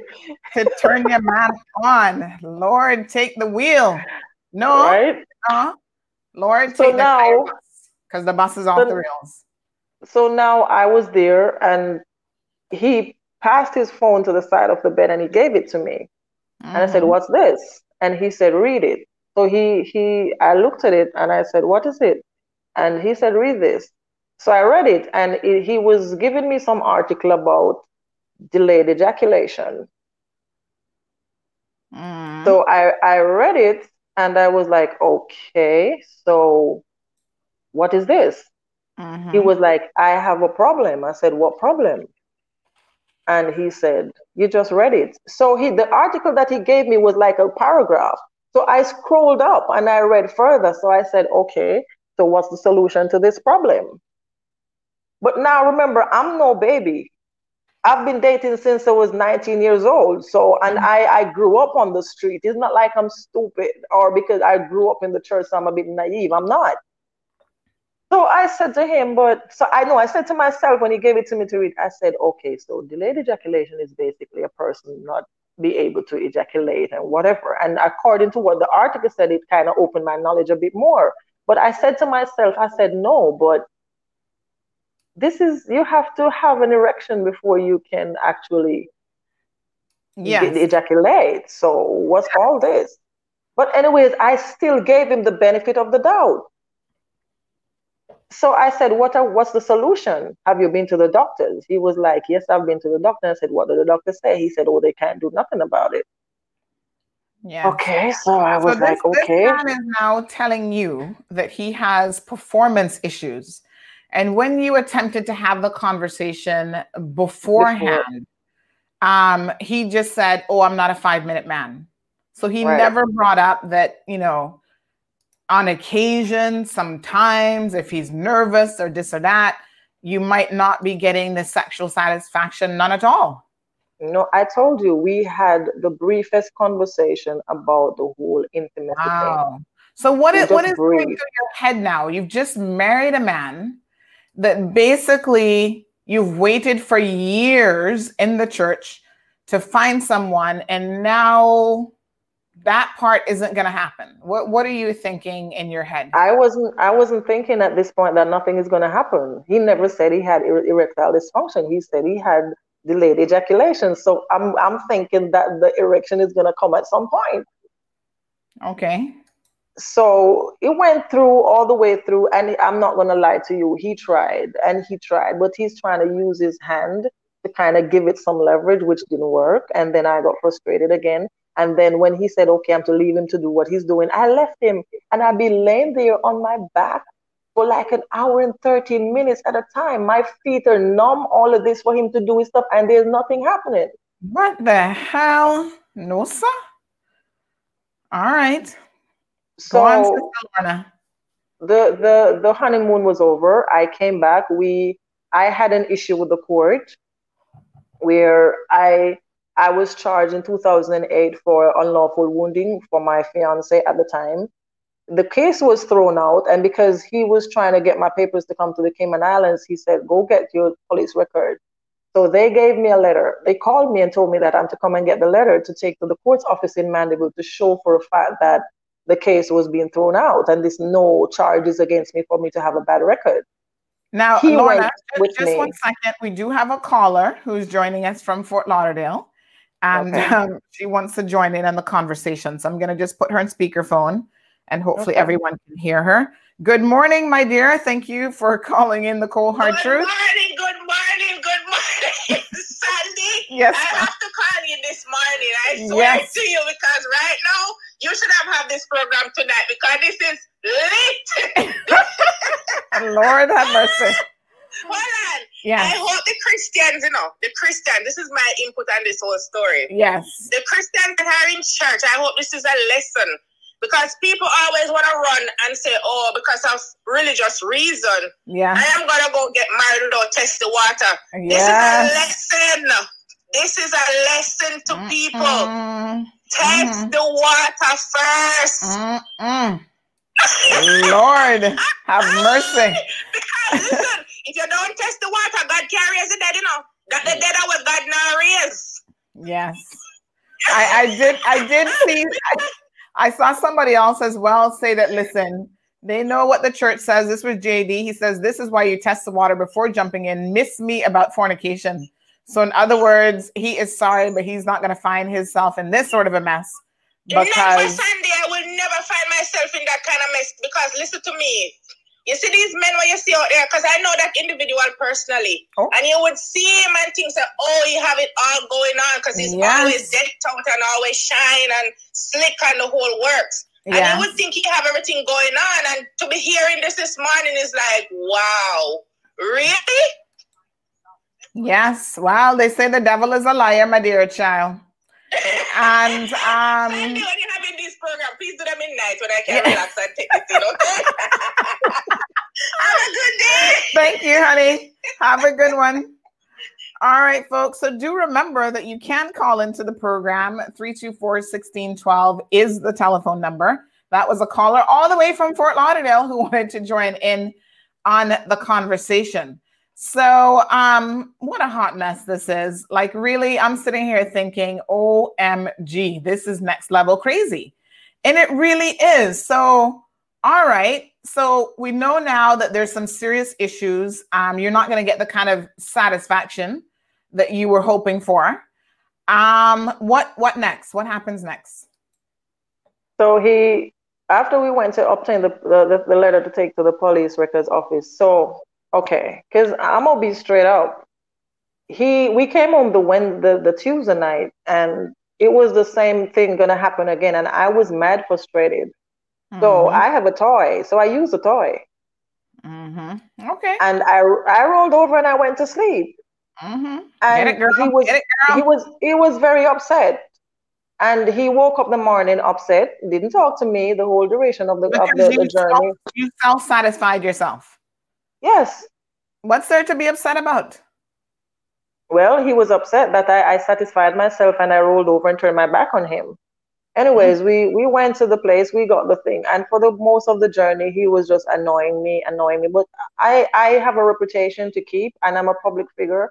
So I wouldn't be arguing or anything. So we got back, and for the whole day, we basically say 10 words to each other.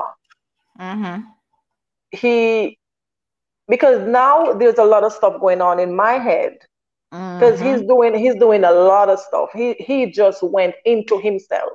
So the pretense and the facade that he was doing to get married was all through the window. He just started being himself. We came home. I asked him, I said, do you want something to eat? He said, yes. I made him something to eat. I was mad tired. So I said, listen, I'm going to go to bed and I'm going to get some sleep. I left him sitting on the sofa on his phone. Slept for 2 hours. I woke up, he was sitting same place on his phone. I made dinner, I gave it to him. He sat right there, not the whole thing like sitting around the table and eating with my daughter and I. No, he sat on the sofa. I didn't mind because I was annoyed. But my daughter is not used to male coming around and she's not used to hearing me arguing with anyone. So I just left it to play off. We were sitting we finished eating, tidy up the kitchen and everything. My daughter went to bed. She had school the next morning, and I was sitting in the other sofa across the room from him. He got up and he said to me, I want to talk to you. Let's go in the room. And I came in the room and he was so arrogant about what he's saying to me. Oh, the Bible saying not to let the sun go down upon your wrath. Well, let me speak proper English. The Bible said not to let the sun go down on your wrath. So not worry yourself, my dear. You understand the patois. Go on. Right. Okay. So it was like, oh, the Bible said not let the sun go down upon your wrath. So basically, I want to tell you, say, me not comfortable with what you did last night because you just satisfy yourself and roll over and go to bed. So I said, and then he got up and he was coming out the room. And I was like, no. So I got up off the bed and I closed the door. I said, no. You're not going to come here and be saying what you want to say and I don't have a say. So I said to him, you deceived me because you told me prior to this that you were okay. And now it's leaving me to think that there is a bigger problem than what you're telling me. He was like, way out about, and he stepped out the room. So I got into the bathroom and now I was madly upset. So I went into the bathroom and I was sitting there and right away, the guys that cooked in the kitchen, they didn't get paid. So I told them that when I came back, I would have paid them. So one of them was calling me the same time, which he's my cousin, which has a street reputation. So he saw the person on the phone and he heard me talking to the person because I didn't want to be on the phone and he hear me and saying I'm calling people. So I put the phone on speaker and the same time he came into the bathroom and I said to the guy, let me call you back tomorrow and tell you where to meet me to pick up the money. He was leaving the Thursday. Okay, so in the night we had this big blowout, massive blowout. And I'm saying, this is, I don't feel comfortable with this. So he came into the bathroom. I was now crying. He saw me crying and he was like, oh, this is not what I wanted, blah, blah, blah, blah. And I said to him, listen, this is what I want. I need an annulment because you deceived me. Yes. He calmed right down and he was like, no, I said to him, I'm going to call the pastor and tell him that I need an annulment because you deceived me. He was like, I'll call the pastor. And he calmed right down and he said, okay, let's talk. I told him every single thing that was bothering me, from what was bothering me from the jump right until the day. I said, you're not a child. I told him everything I was thinking. I told him, I said, you said you're a man of God, but you don't act like a man of God. You don't even portray yourself to be a man of God. You're a pretender. And he was like, no, I'm no pretender, blah, blah, blah, blah. And he was just going on. And I said to him, because there was this thing that they told him to preach at his church. And he went and he made a mess. And I listened to it and I addressed that as well. I said to him, we are here to help each other. And even if we are basically older than each other, it doesn't mean that we know more than each other. So I was just basically breaking it down so he could understand where I'm coming from. I said to him, you're an immigration consultant. I went to school to do ministry. So you should have asked me. That's the job that he was doing. Right. Okay. Immigration consultant. Anyways, I said to him, you should have asked me to tell you how to structure your sermons. So I said, if a further reference, do it this way. Oh, because he doesn't pray. This man does not pray out loud. I never heard him pray out. Like one time I heard him pray out loud. He said, oh, I have to pray out loud because this is just tradition, religious, blah, blah, blah, blah, blah, blah, blah, blah. Anyways, we squashed that. We went to bed. He woke up the morning. He had an early flight, so I had to take him to the bus station to go get his plane. Right after I dropped him off, I went right to the pastor. I went back to the church. I went to the pastor. I said, sir, I don't know, but I think I made a mistake. Mm-hmm. He said, what do you mean? And I explained everything in detail, because for me, I am not going to be a hypocrite or hide anything. But the thing that I didn't do, I did not want to emasculate him. I did not want to tell anybody that he has erectile dysfunction, because I wasn't sure at the time that that's what it was. Mm-hmm. Mm-hmm. Because I still was cutting him some slack. Mm-hmm. Okay, so the pastor sat down and the pastor said to me, oh my God. And then he started venting. The pastor started venting to me that, oh, I really see some stuff in him that didn't add up, blah, blah, blah, blah. And I think he's this, that, and the third. Anyways, I said to the pastor, I said, sir, what do I do? Because I don't know what to do. And I am not sure he's telling the truth about his male parts, because two things I addressed to the pastor. I said, first, he's not getting it up. And second, if he only likes missionary position, then I'm going to be laying there. I said, let's say it's a fact that he has this erectile dysfunction. Mm-hmm. I am going to be laying there for hours and in the one position. That's not fair for me either. We have to come to some form of compromise. And he said,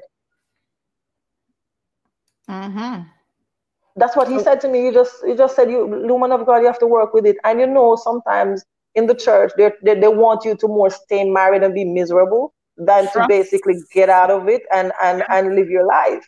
Because to be honest, the reason why I'm even on here is not because for personal reasons, because I was silent for months.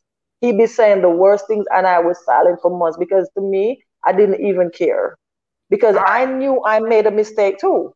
Yes. So let's fast forward now a little bit. Right. So you have this issue. You spoke to your pastor with your concerns, really thinking that you need to get out of this situation sooner rather than later. The pastor tells you, no, sis, work with it. Yeah, right? he said, work with it. Yes, you're in a marriage now. You do the right thing. God says, nothing's going to be perfect. Sometimes it's far, far, far from perfect. But he's telling you, work with it and try to hang in there. All right. So let's fast forward to when you come to the Cayman Islands for the first time. So how much time passes between this honeymoon event in Jamaica and you deciding to come to the Cayman Islands? Between the day we got married, the 16th, it was a month. Okay. So a month, you plan a trip, you come to Cayman. Are you in the back of your mind hopeful that the blue Caribbean Sea that you've heard about in the Cayman Islands might be different? Maybe we have a different air that can raise the dead in Cayman. You're funny. Cayman is you're special. No, but remember, you're special here, Remember, I still in my head, I still didn't think that he had that problem. I thought that he was genuinely having tired issues and all of this. Okay. All right. So he booked the ticket. I came, and when I came, we went out to get something to eat. We went home. I took a shower, and we were there talking, and then bam, went back to same old story again. Mm-hmm. So now I'm saying, okay, what are we going to do about this? Because to be honest, I when he was like, okay, I need my wife in the Cayman Islands, or I'm not spending Christmas without her. Because to be honest, I wasn't in a rush to get to the Cayman Islands. Was not in a rush at all. Now let us address this, Lorna, because I think this is an important point.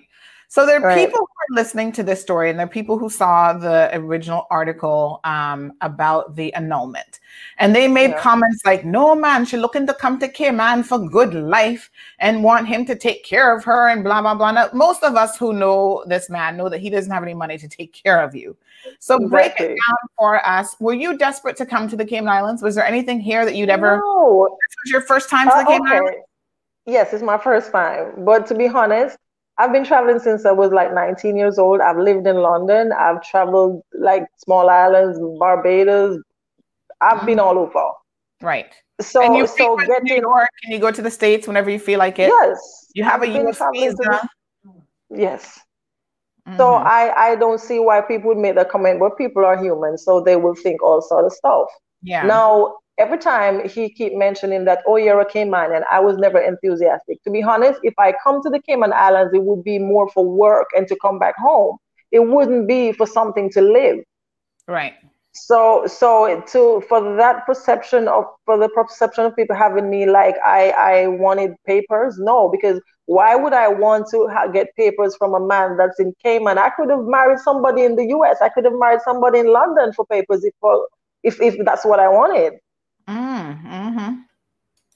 So okay. It was not about that. It was never about any papers. We did it because we just thought that we love each other enough and we were going to do this. And for me, because the stigma, that small, the stigma of women, single women in the church preaching and not having a husband. So for ministry, I just thought that for me, it would be good for me to be married and be in ministry.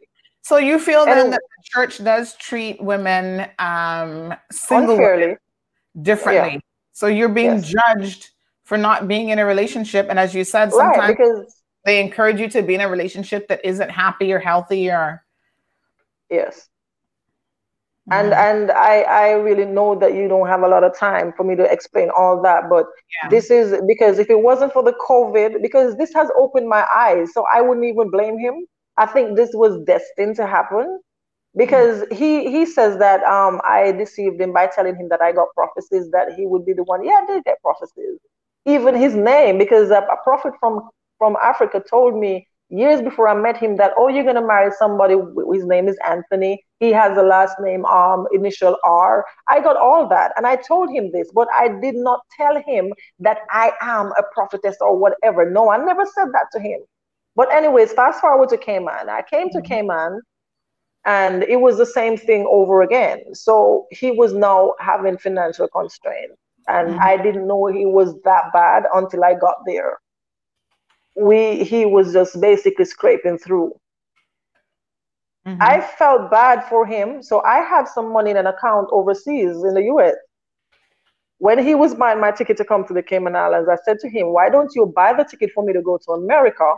Let me stay here a week or two, and then I would get the money that I have there, and then we could have some money when I get to the Cayman Islands. He was like, no, you need to come directly here, whatever. Anyways, because remember, I have to go through Miami to get there. I came there and things was very hard. So I have to start tapping into my spirituality. I start praying. I start using olive oil to wipe down the place, do all of that. Start praying and stuff. So we were good for the most part. When I was there, we got a bit closer, even though there was nothing happening sexually, like on that part that is supposed to be happening. Anyways, so we had a good week. For the first week, it was okay. He came in most of the time complaining that he's not feeling well. He's having a headache. He's this, he's that, he's whatever. So I just complied and just worked with him. So the Sunday, I asked him the Wednesday night, I said, don't you go to Bible studies? Because we drove past the church, and I said to him, aren't we going to Bible study? He was like, no, I'm not can you go to church until Sunday? I was like, okay. So the Saturday night, I said, what time is church? No, so this was the Thursday, Friday, the Thursday, I started having my monthly. I had brought some napkins with me, but it wasn't enough. And I said to him, hon, when you come in, can you get me some sanitary napkins? He was like, man, I'm buying on use paper towel. And I thought he was joking, but he came home without it. And I was like, you forgot to buy them?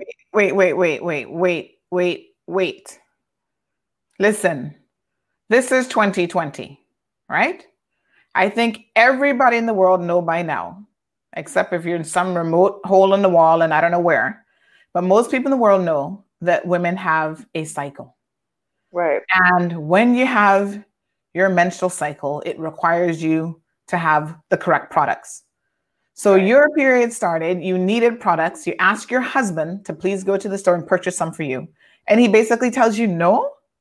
He said I'm to use paper towel. He said there's a lot of paper towels in the kitchen. Say what? But I actually thought he was joking. I really thought he was joking. I felt like I just stepped back 150 years in time. This cannot be for real. I thought he was joking. Whoa. And all right. He came home. He came home the first day. I asked him, "Did you forget?" And he said, like, "Forget what?" And then I told him, and he was like, "Oh, I don't have no money." I was like, "So how am I gonna get it? And I come here without money. So what's gonna happen?" Anyways, he didn't buy it. Wow. So the Sunday we went to church, and I had, as I said, I had brought enough to last me, but I know it wasn't gonna last for the whole duration of my cycle. Anyways, the Sunday we were supposed to go to church, so I was having cramps, like terrible cramps, like the Saturday night before. So I was kind of in and out of sleep.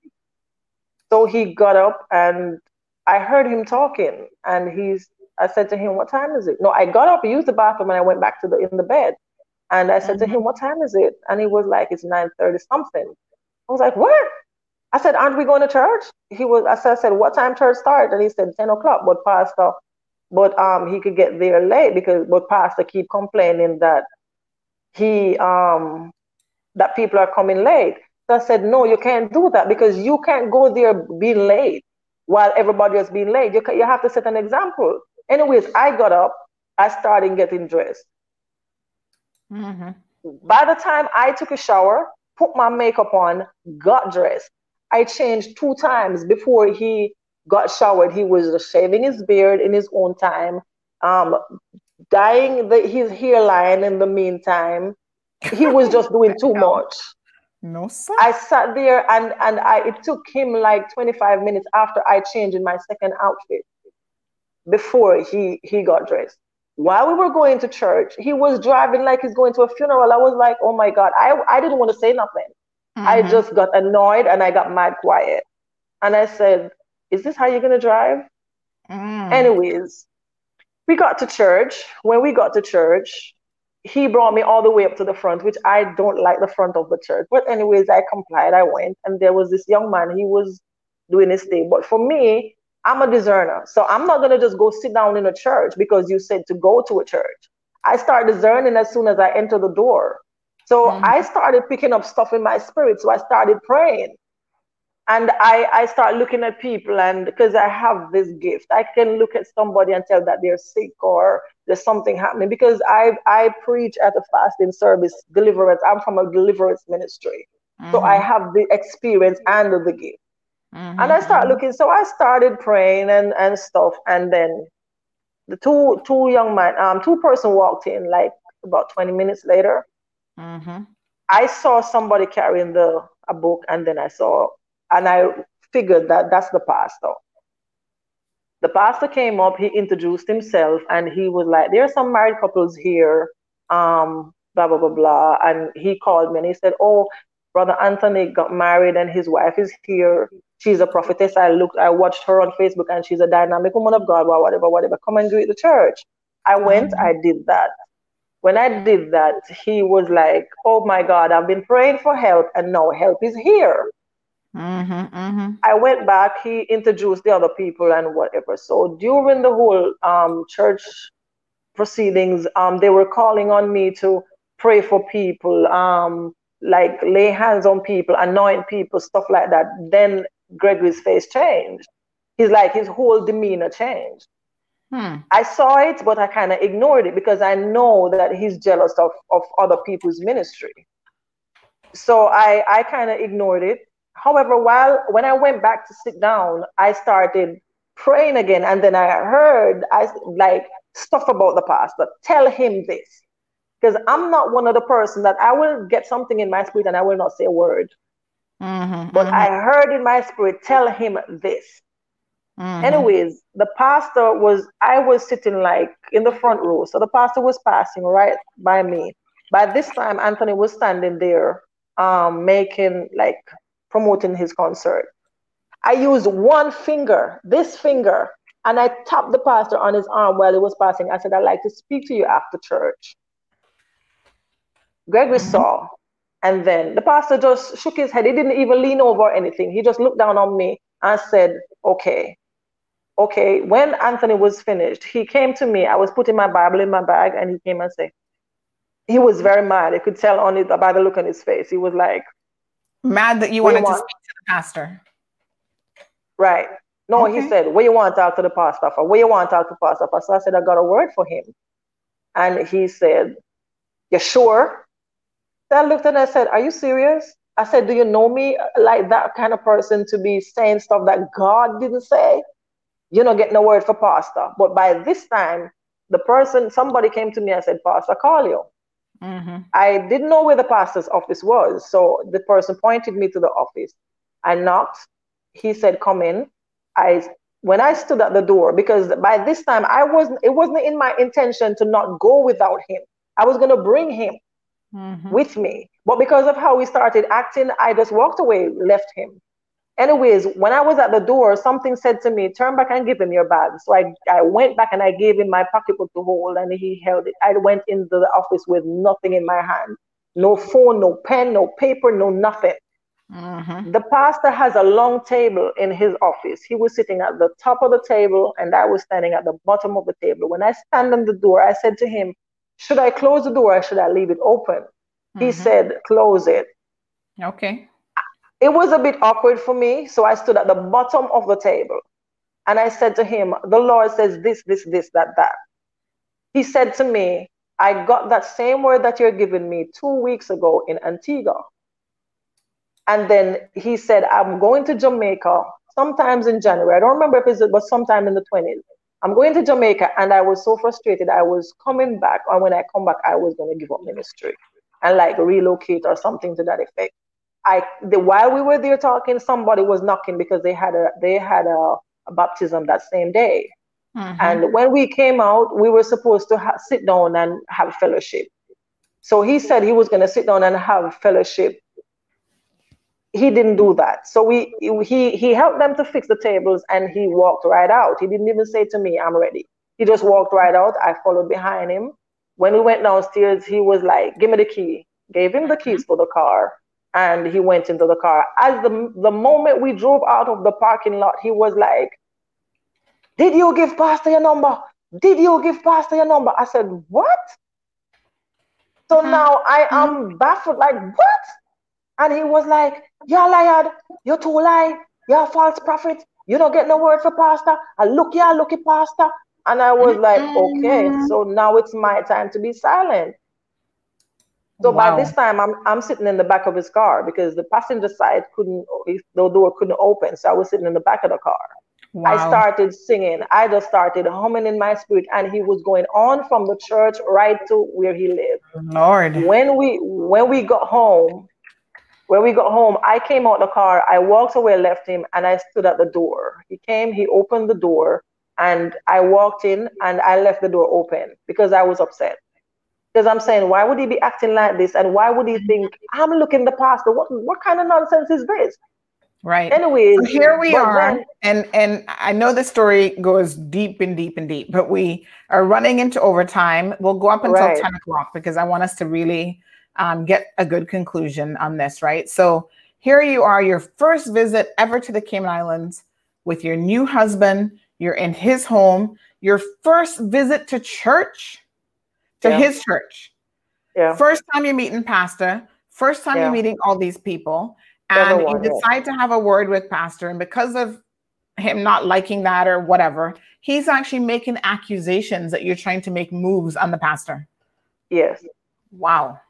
And you know what? I'm going to be completely honest with you.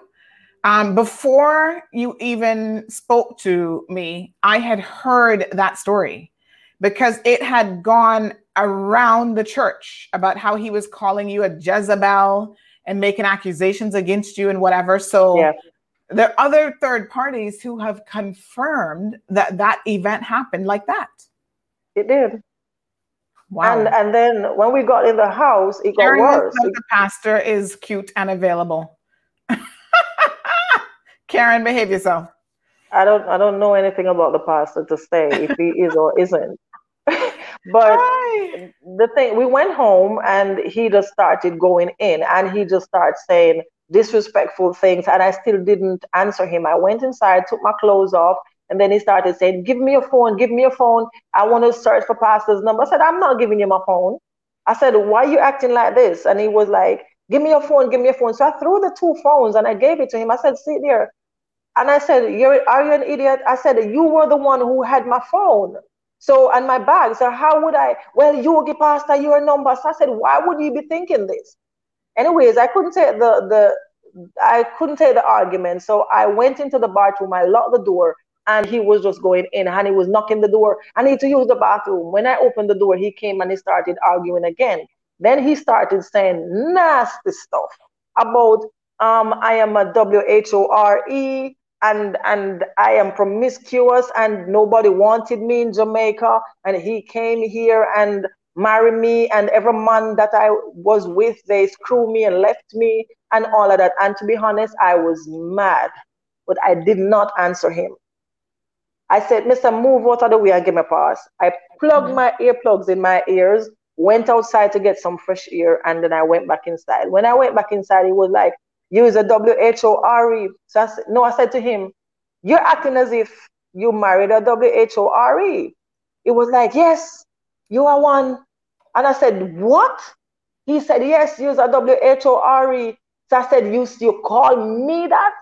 I said, wow. And he was like, yes, because you're acting like one. Wow. I was like, okay. I said, okay, Mr. Watt, that you just signed. I said, you just signed the divorce papers.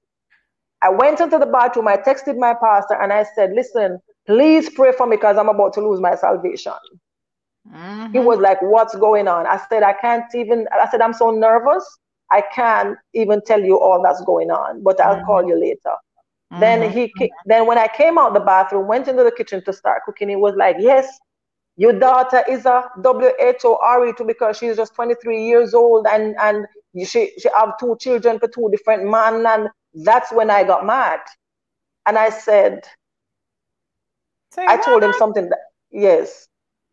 So who was he saying that to? He was saying that to me. He was arguing with me. Oh, he was telling you that. Wow. So this is a man now who is trying to use your past against you because you have 2 children by 2 different men. How many years? You said your daughter was 11? So no, my big daughter, I got 3 children. I got 2 adult children. So my big daughter is 23. And he's saying to me that my big daughter, I trained her to be a whore like me because she has 2 children for 2 different men at her age. Ah, I see now. All right. Wow. Okay. So he's not just calling you a whore. He's also calling your daughter a whore. He went too far. He went way too far. Wow. So I got upset. And I told him about his mother, which I totally regret because I shouldn't have allowed him to get me to that place. Oh, look, Anthony has just joined in and he said he's listening and very interesting and that he will certainly be addressing this. When one is armed with the truth, one is empowered to disarm every lie, he says. All right. Well, Anthony, you can feel free to join in if you'd like. Come and, if you have a different side to tell, we welcome it. Exactly. That's why we reached out to you when you said you were not going to discuss it because it was your personal business. But then you put in legal documents all sorts of things that Miss Lorna has said is a lie. And she wants to set the record straight. So that's why Lorna is here today. And you're welcome to come on and say what you have to say as well. I'm waiting. I'm waiting because I have not spoken to him since the 25th. Because after the whole conversation, it wasn't even the Sunday. The conversation, it wasn't the argument the Sunday that was bad. It was the one that happened the Monday. Was it the Monday or yes, I think it was the Monday night. Because he came back home. He went to work in the morning, didn't speak to me, came back home, and he gave me $100 and said I'm to send it to my little daughter because she was staying with somebody. I told him I don't want your money. I said, you can't be giving a whore money. I don't want your money. He took the money, put back in his wallet, and then he went on Facebook, and then he started typing a lot of madness. The same friend that he introduced me to texted me and said, you need to tell your husband to come off of Facebook because he's on Facebook typing a lot of stuff about false prophets and blah, blah, blah. And he be tagging me in them. So whenever he tagged me in them, I would delete it. When he realized that I deleted it, he started texting me in the house. Now I'm sleeping on the sofa and he's in the bed. So he started texting me. So I blocked him. Every time he sent them, I deleted them. I blocked them. So he came out and he said, no, my daughter was calling me. No, I said nothing to my kids about this. Nothing at all. Because I'm thinking that we're going to resolve this, because arguments get heated and stuff happens and we say stuff. So we regret. So I'm thinking we're going to resolve this. I didn't say anything to my kids. And he came out while I was speaking to my daughter, and he was just going on and on and on and on. Oh, so you tell your daughter about it. I didn't even start telling. So my daughter was like, Mom, what's going on? Why is he shouting? So I said, let me call you back. Then when he started going in, talking about I'm a false prophet and blah, blah, blah, blah, in my head, I already knew that this was not going to go any further, because you already called me names, and I'm not going to accept that, because that's abuse, and I'm not going to have that. So I already signed the divorce. I texted him and I said, you know what you need to do? You need to give me my divorce or the annulment. And then it came out the room and he started arguing again. And I said to him, Mr. You're ugly like. Mr. You're there pretending as if you're somebody and you're nobody. I said, you know the reason why you're acting like this? You're thinking that I want to sleep with your pastor because you know you can't satisfy me. And that's what your problem is. And he was, and so I was upset, and I said to him, you age dead like. That's what you need to go work on, because you can't dead and face the on top of it. So you need to go sort out yourself. I said, you're very narcissistic, and you need to get your act together, because you're in denial about what's going on with you. And you're not going to use me, because when I came to Kim and I realized that he wanted to marry me to show off. Okay, something pretty upon the arm. Yes. All right. So to fast forward now, we didn't speak for the duration of that time. The Tuesday we didn't speak. The Wednesday, I still didn't tell my kids nothing. So the Wednesday, my daughter called to say Merry Christmas, and she said, let me say Merry Christmas to him. So I took the phone to him in the bathroom, and he was there going to look for his kids, and he took the phone, talked to my daughter, and left. I was there cooking. Because at this point, I didn't want to do nothing, because I'm saying, I'm not clean up the house, I'm not cook no food, nothing. But the Holy Spirit backed me up and said, no, you got to do it. I got up, I cleaned the house, I seasoned the meat, I did everything. I tried to break the ice to speak to him. He didn't want to have it. He went to the car, he came back, he gave me a gift. So because he gave me the gift on Christmas, I was like, oh, probably he's coming around. When I didn't even open the gift. I put it on because I was cooking. So I texted him and I said, can you get some stuff on the road so I could finish cooking? He said, yes, he brought them. He put them down. He went into the room. He was on the phone all the time. When I was finished cooking, I went to the room and I said, when you're ready to eat, let me know. He was like, me good. I said, what you mean? Oh, me get something to eat on the road already. I was like, are you serious? I walked away from the room door, went back into the living room. No, I am so hurt. Because I'm saying, why is this man treating me like this? Because when he came to Jamaica, I treated him like a king. Why is he treating me like this? Anyways, I went into the room. I stood up at the doorway. I said, can we talk? He was on his phone. The TV was on. He was like, yes. I went into the room. I sat on, there's a bedside table at the side of his bed. I sat on it and I said to him, no, he was texting somebody, some girl on Messenger. While he was there, I turned the TV off because I wanted his attention, but he was still on the phone. So I said, is this how we're going to live? He was like, me don't want to talk about this. Let's talk about this tomorrow. So by this time, the female was calling him. It didn't bother me. Honestly, it didn't bother me because I was out. It didn't bother me. So we knew that I was catching up on him. So what he did was text the girl a voice message and said, oh, Merry Christmas to you and your family. So I started laughing.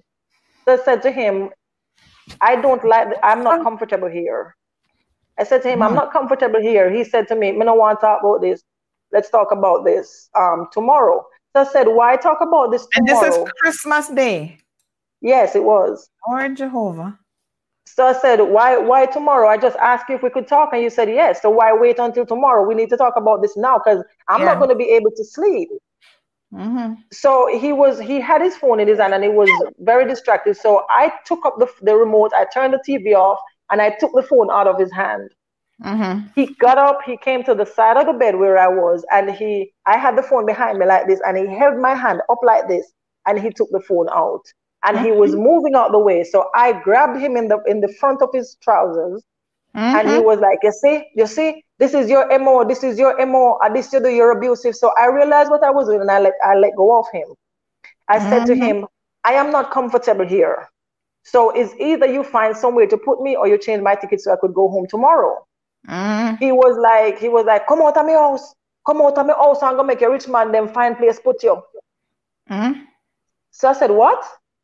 Was like, come out of my house, and he repeated it. Gonna make you a rich man, then find place put you. So I didn't hesitate. I got up, I took my stuff. The same person who was a friend of mine from a long time, he was the one who I called, and he brought me sanitary napkins. Now he lives in the Cayman Islands with his wife. At that time, I already told him what was going on. He kind of have an idea of what was going on. And I said to him, I called him and I said, because I knew nobody else in the Cayman Islands. Well, I knew people, but I don't know where they're at. I called my pastor first, and I said to him, he said, I'm to get out of his house. I'm not going to stay here because I'm mad uncomfortable. Is there anywhere? He said, I'm to go to the Women's Support Center, which I said, okay, I don't know where that is, and I'm not going to even try. I called the young man and I said, can you come get me? He was like, I'm at a friend's house with my girlfriend, and I don't even know if my place is convenient, but I'm going to come for you just the same because I know the type of person you are. You're not supposed to be going through all this. He came, he and his fiance at the time came, and when they came, they had nowhere to put me because the place that they have was very small. I said to them, listen, I'll sleep on the floor. He was like, no, I can't make you come and come sleep on the floor. You and my girlfriend sleep on the bed, and I will take the floor. I said, no. I'm not going to put you out your way more. Put the mattress on the floor and I'll sleep on the floor. He wasn't comfortable, but I insisted. I stayed there for a couple of days. They took me to, the next day they were supposed to leave to go somewhere. They had plans. So they said, we're going to take you to the police station so he could find somewhere to put you because you don't know anyone here and he's responsible for you. He didn't give you no money, no SIM card to call anybody, nothing. I went to the police station. Ian here would tell me that he can't put me back in the house, which I didn't want to go back because it's not my matrimonial home. He said it was my matrimonial home, so there is no way he can put me back in the home, and he can't force him to get somewhere to put me. I was left stranded. Yes. So you actually had to go to the police on your first trip to Cayman. Wow. So I was left stranded. It was his friend that he introduced me to. She's also a minister here in Jamaica. She was the one who was calling all over the place in Cayman for people who she knows to see if anybody could put me up. Oh my God. And this is still Christmas Day? Yes, this was the 26th. Boxing Day. Okay. The 27th. Wow. No, this was the 27th. This was the 27th so because because we had already gone to Caribbean Airways to see if we could change the ticket, which he already did change the ticket. So the only flight that was leaving was, I think, the 31st, the 30th or the 31st of December. That was the only flight that was coming to Jamaica. Okay. Now they had to inconvenience themselves for a couple of more days for me to stay with them until I find somewhere. Wow. When I finally got somewhere, the young lady told me that there's a lady living there with her son. No, I didn't know that it was a small place. I told her specifically, I do not want to go anywhere where there's a man because I know how he is. He's going to say, I have a man in Cayman and I going to still spend some time with some man or whatever. And that's why I left the house. So I don't want that. She said, no, his mother is there and she's a Christian and I know them a long time and whatever. They took me, the same persons that I was staying with, the guy and his young lady, which he also said me and the young lady were lesbians because we took pictures together and it has homosexual overtones. And it is later on found out that. Right. So they took me to the place. When I went to the place where the friend found for me, it was just the young man that was there. And it was a 1-bedroom with 2 beds. So, now I am mad uncomfortable. Anyways, the young man was a decent gentleman. He got up in the morning. He left for work. He said, this is what it is. My mother is not here. You could stay on that bed, whatever. He left for work in the morning. He called a few times and said, oh, if you want to watch the TV, you could do this, that on the 3rd. He asked if I ate. I said, yes, I'm okay. My friends had to take food from there to give to me. The same people that brought me there, they brought food to me. Then I called his friend, and she said she wasn't in Cayman Islands because she took part in the wedding. She said she wasn't in the Cayman Islands, she was in Jamaica. I didn't have any money or anything, and she told the same guy and his wife to bring me some money, to pick up some money from someone to take to me. That's the money that I used to eat. If it wasn't for the gentleman and his wife, I would have starved and I would be on the street in the Cayman Islands. Now, Lorna, this story isn't quite finished yet, but I wanted to show this picture here of you, and this is a friend of his that you met? No, that's my friend's fiance at the time, but that's his wife now because they're married. His wife. Okay. So this is where the story about you supposedly being a lesbian comes off, because you took this photo with her. Where was this photo taken? They worked at a nightclub, but because I'm there, I had to go with them because they're not going to leave a total stranger in their house. Okay. So while you were staying with them, after I had to tag along that night. One evening, and so he got a hold of this photo and says, I put it on my DP. I put it on my WhatsApp status. Oh, okay. So he grabbed your photo, and says, this is proof that you're a lesbian. Yeah, but if you could look at the picture, I was sitting down and she just leaned over because I was mad, upset, and sad. She leaned over and she was like, cheer up, man, let's take a picture. And that's how she snapped the picture, because if you look at the picture properly, I'm sitting down and she's leaning over. And this young lady, I was so hurt when I heard him say this, because this young lady is such a sweet, she is the best female I've ever bumped into for a long time. She is sweet, she's good-hearted, she's just a cool girl. Now listen, it's 10 o'clock. We've gone a half an hour over. Can I invite you back on Monday morning to conclude this story? Because this story obviously is going to take a little bit of time. And I want us to actually go through, because Anthony has just joined in, although he said he's not going to come on the show. He has joined in by way of making some comments. And I think we need to spend some time going through his allegations, which we have here in the divorce petition. And he has alleged and said a number of different things. And I think for full and frank disclosure, it's probably important for you to address those things directly. So he has done one annulment petition. The court basically threw that out, saying that it was not fraud. I want you to address on Monday the whole issue with the police clearance, which he claims was a shenanigan. I want you to talk about how he said that he wanted to have children with you and you never wanted to have children. I think it's important that we discuss some of the legal points now. They're not really legal. I have a copy of the petition that he sent to me now, because I signed the paper, sent it back to him yesterday. So I have a copy of it so I could go through it with you. Yes. To show you all the things that he said. Some persons are actually asking for it to be in the nighttime because they feel like this is a nighttime discussion. Let me see what I can work out, because you guys know that normally the night shows are on Tuesdays and Thursday evenings. We only have an hour.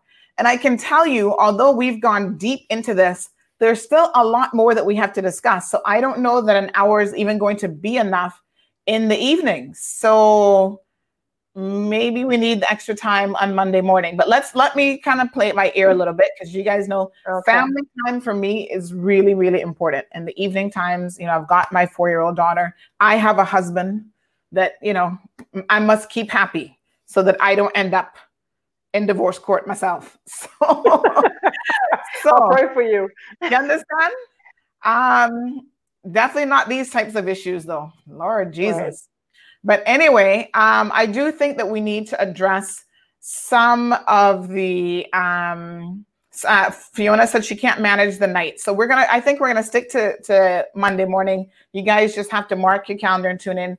But we want to finish the story, which will be how Lorna ended up leaving the Cayman Islands, what has transpired since then, including the 2 documents. She's just informed us that she signed his most recent divorce papers now and sent them back to him.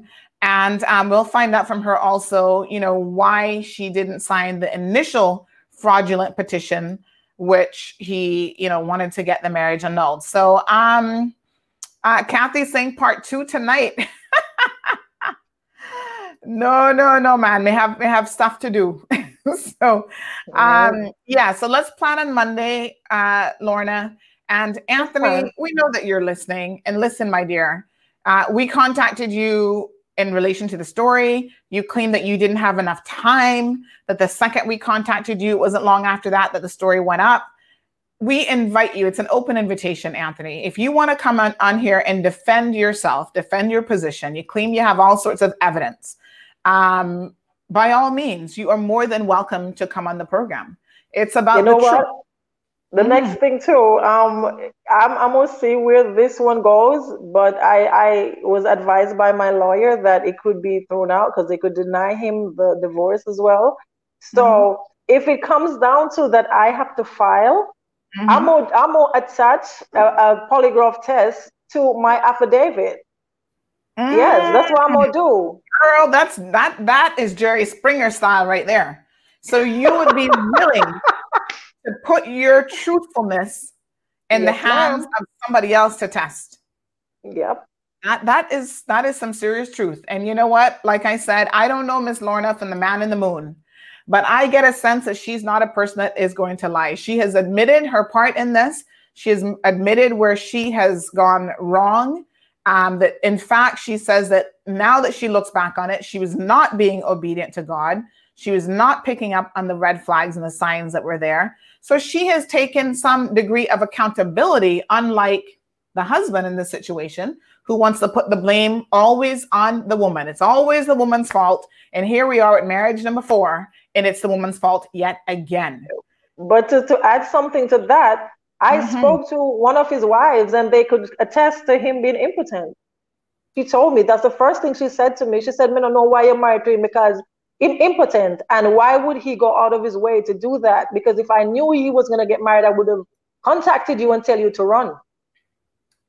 Wow. That's what one of his wives said. Here's the thing that has puzzled me, Lorna, and I have actually said this. I get that in the Cayman Islands, a lot of people don't know this, but we have what's called a fault-based divorce system.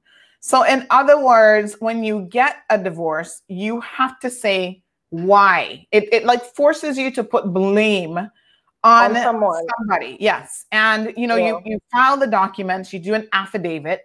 Your affidavit is your version of why the marriage has irretrievably broken down. There's different sections of the divorce law that you can use in the marriage law that you can use in order to obtain a divorce.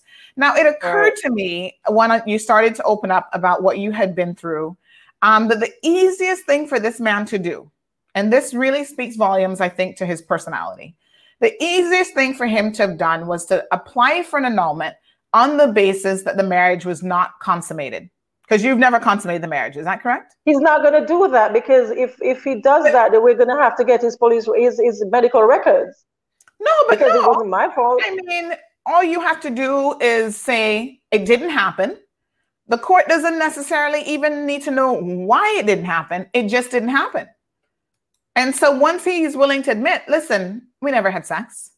That is a grounds, believe it or not, in this day and age, it is still a grounds for you to obtain an annulment. And I've known of somebody else who has obtained an annulment on that ground. And you don't have to go into any details about it. You just say, listen, the marriage was never consummated, end of story, give me my annulment, and you move on.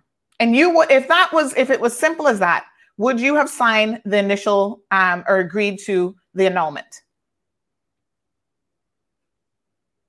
Listen, anything to get rid of him, I would have done it. But the reason why I didn't sign the first one is because he sent like a lot of lies. And to be honest, I'm not going to sign a document that's fraud. They're all lies. Like, why would I sign off to something like that? And if my lawyer didn't tell me yesterday that whatever he writes in the documents, they're supported by the law, and it's a court case, so it's protected by the law, then I would have gone ahead and I would have done the polygraph test. I would have done the annulment. I would have told everything, because he denies that he's having erectile dysfunction. He'll never admit to it. Yeah. So the lawyer is saying to me, don't waste money on doing all that, because he's not going to want to do a medical record. and it's a lot of technicalities because the annulment is like court cases and court hearing and stuff like that. So just sign the papers. You know you're not a lesbian. You know he's lying. So basically, anybody with sense that reads this, they'll know that he's crazy, because the man even said that I was looking his brother on the day of our wedding, and I never met his brother before. And these are the same family members you're trying to get him to reconcile with. Mm-hmm. Wow. And I have all the emails to prove it.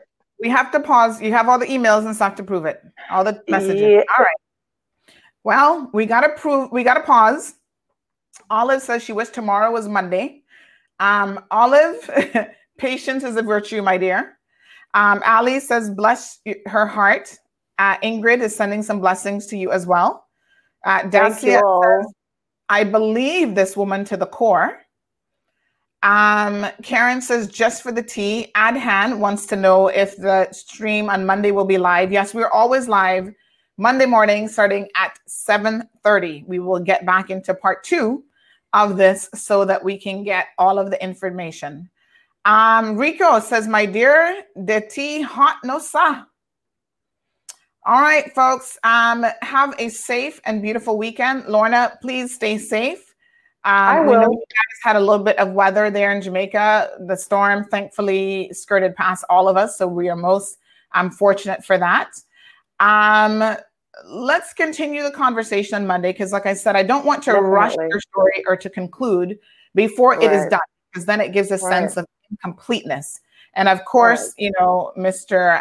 Ricardo has a lot to say, and we're going to look at, listen, Ricardo, even if you do not want to come on the show, we have your petition. So we have in your words what you have alleged and what you have said to the court. And in fact, he even went as far as mentioning Cayman Mall Road, or coverage of his last thing, which I don't know how we're to blame now for his divorce. But he is claiming that Lorna reached out to us for this story. And I can tell you unequivocally that that is a lie. So if he's going to mention CMR in his petition and lie about that, what else is the man lying about, to be quite frank? And I said that to him initially. I'm like, your wife did not reach out to us for the first story that we did. It was after the fact, I think people saw the story and started to reach out to you, Lorna, to say. It was my armor bearer. My armor bearer lives in the Cayman Islands, and she sent it to me very upset. And she said, can you believe this man clicked the link? Right. And then when I clicked, I was like, oh my God, why would he do something like this? Because he's been doing a lot and I've been silent about it. I just go on with my life. Mistakes were made, and I did not, honestly, I'm not on here to emasculate him, to put him down. I am just here to set the record straight, because his other wives are afraid, and I am doing this for other women who he will be targeting. Right. So other women in the church better watch out. They better keep an eye. And to be honest, he's not a Christian. This man is not saved. He is not a Christian. So anybody's fooled by him, he's not a Christian, because the Bible says try the spirit. I'm not going to get in all that because there is no time, but I'm saying to them, what he's doing is basically he is bitter. And because he said the church, the pastor that he used to go to the church did not help him to save his house. He's adamant to go out and to defame pastors and prophets. And if you go on his Facebook page, he's arguing everybody, just pastors and prophets. A lot of people blocked him. When I got married, the 3 pastors that knows my pastor texted him and asked him, did you know that your daughter married to the scum of Cayman? That's what one said. The other one said, did you know that this man argues like a girl? So, and they're all facts. Wow. What a hot mess, my dear. All right, folks. So tune in on Monday morning for part 2. Lorna, thank you so much. At the end of the day, I think it's important for us to open our eyes about what's happening in our community. We do live in a world now where people can easily reach out to you through Facebook. I mean, it's just that simple, right? And next thing you know, you're on quite the roller coaster ride of your life. So, folks, tune back in Monday morning at 7:30 for part 2 of this discussion with Lorna. You're joining us. You're in Jamaica at the moment, but we do know that Lorna travels because just in the last month, I think you were in New York. I just came back like 2 weeks ago. Yeah. So we'll have a word with Lorna this morning. The internet seemed to have held up really well, so we're thankful for that. And folks, we'll get the conclusion of this saga on Monday morning, so make sure you tune in for that. Be blessed, good people. And thank you so much. Have a wonderful day. Thank you. Thank you for tuning in to another edition of The Cold Hard Truth. Make sure to check Facebook for showtimes and more information and the latest news at CaymanMarlRoad.com. Subscribe to our IG and Facebook pages to get the latest happenings.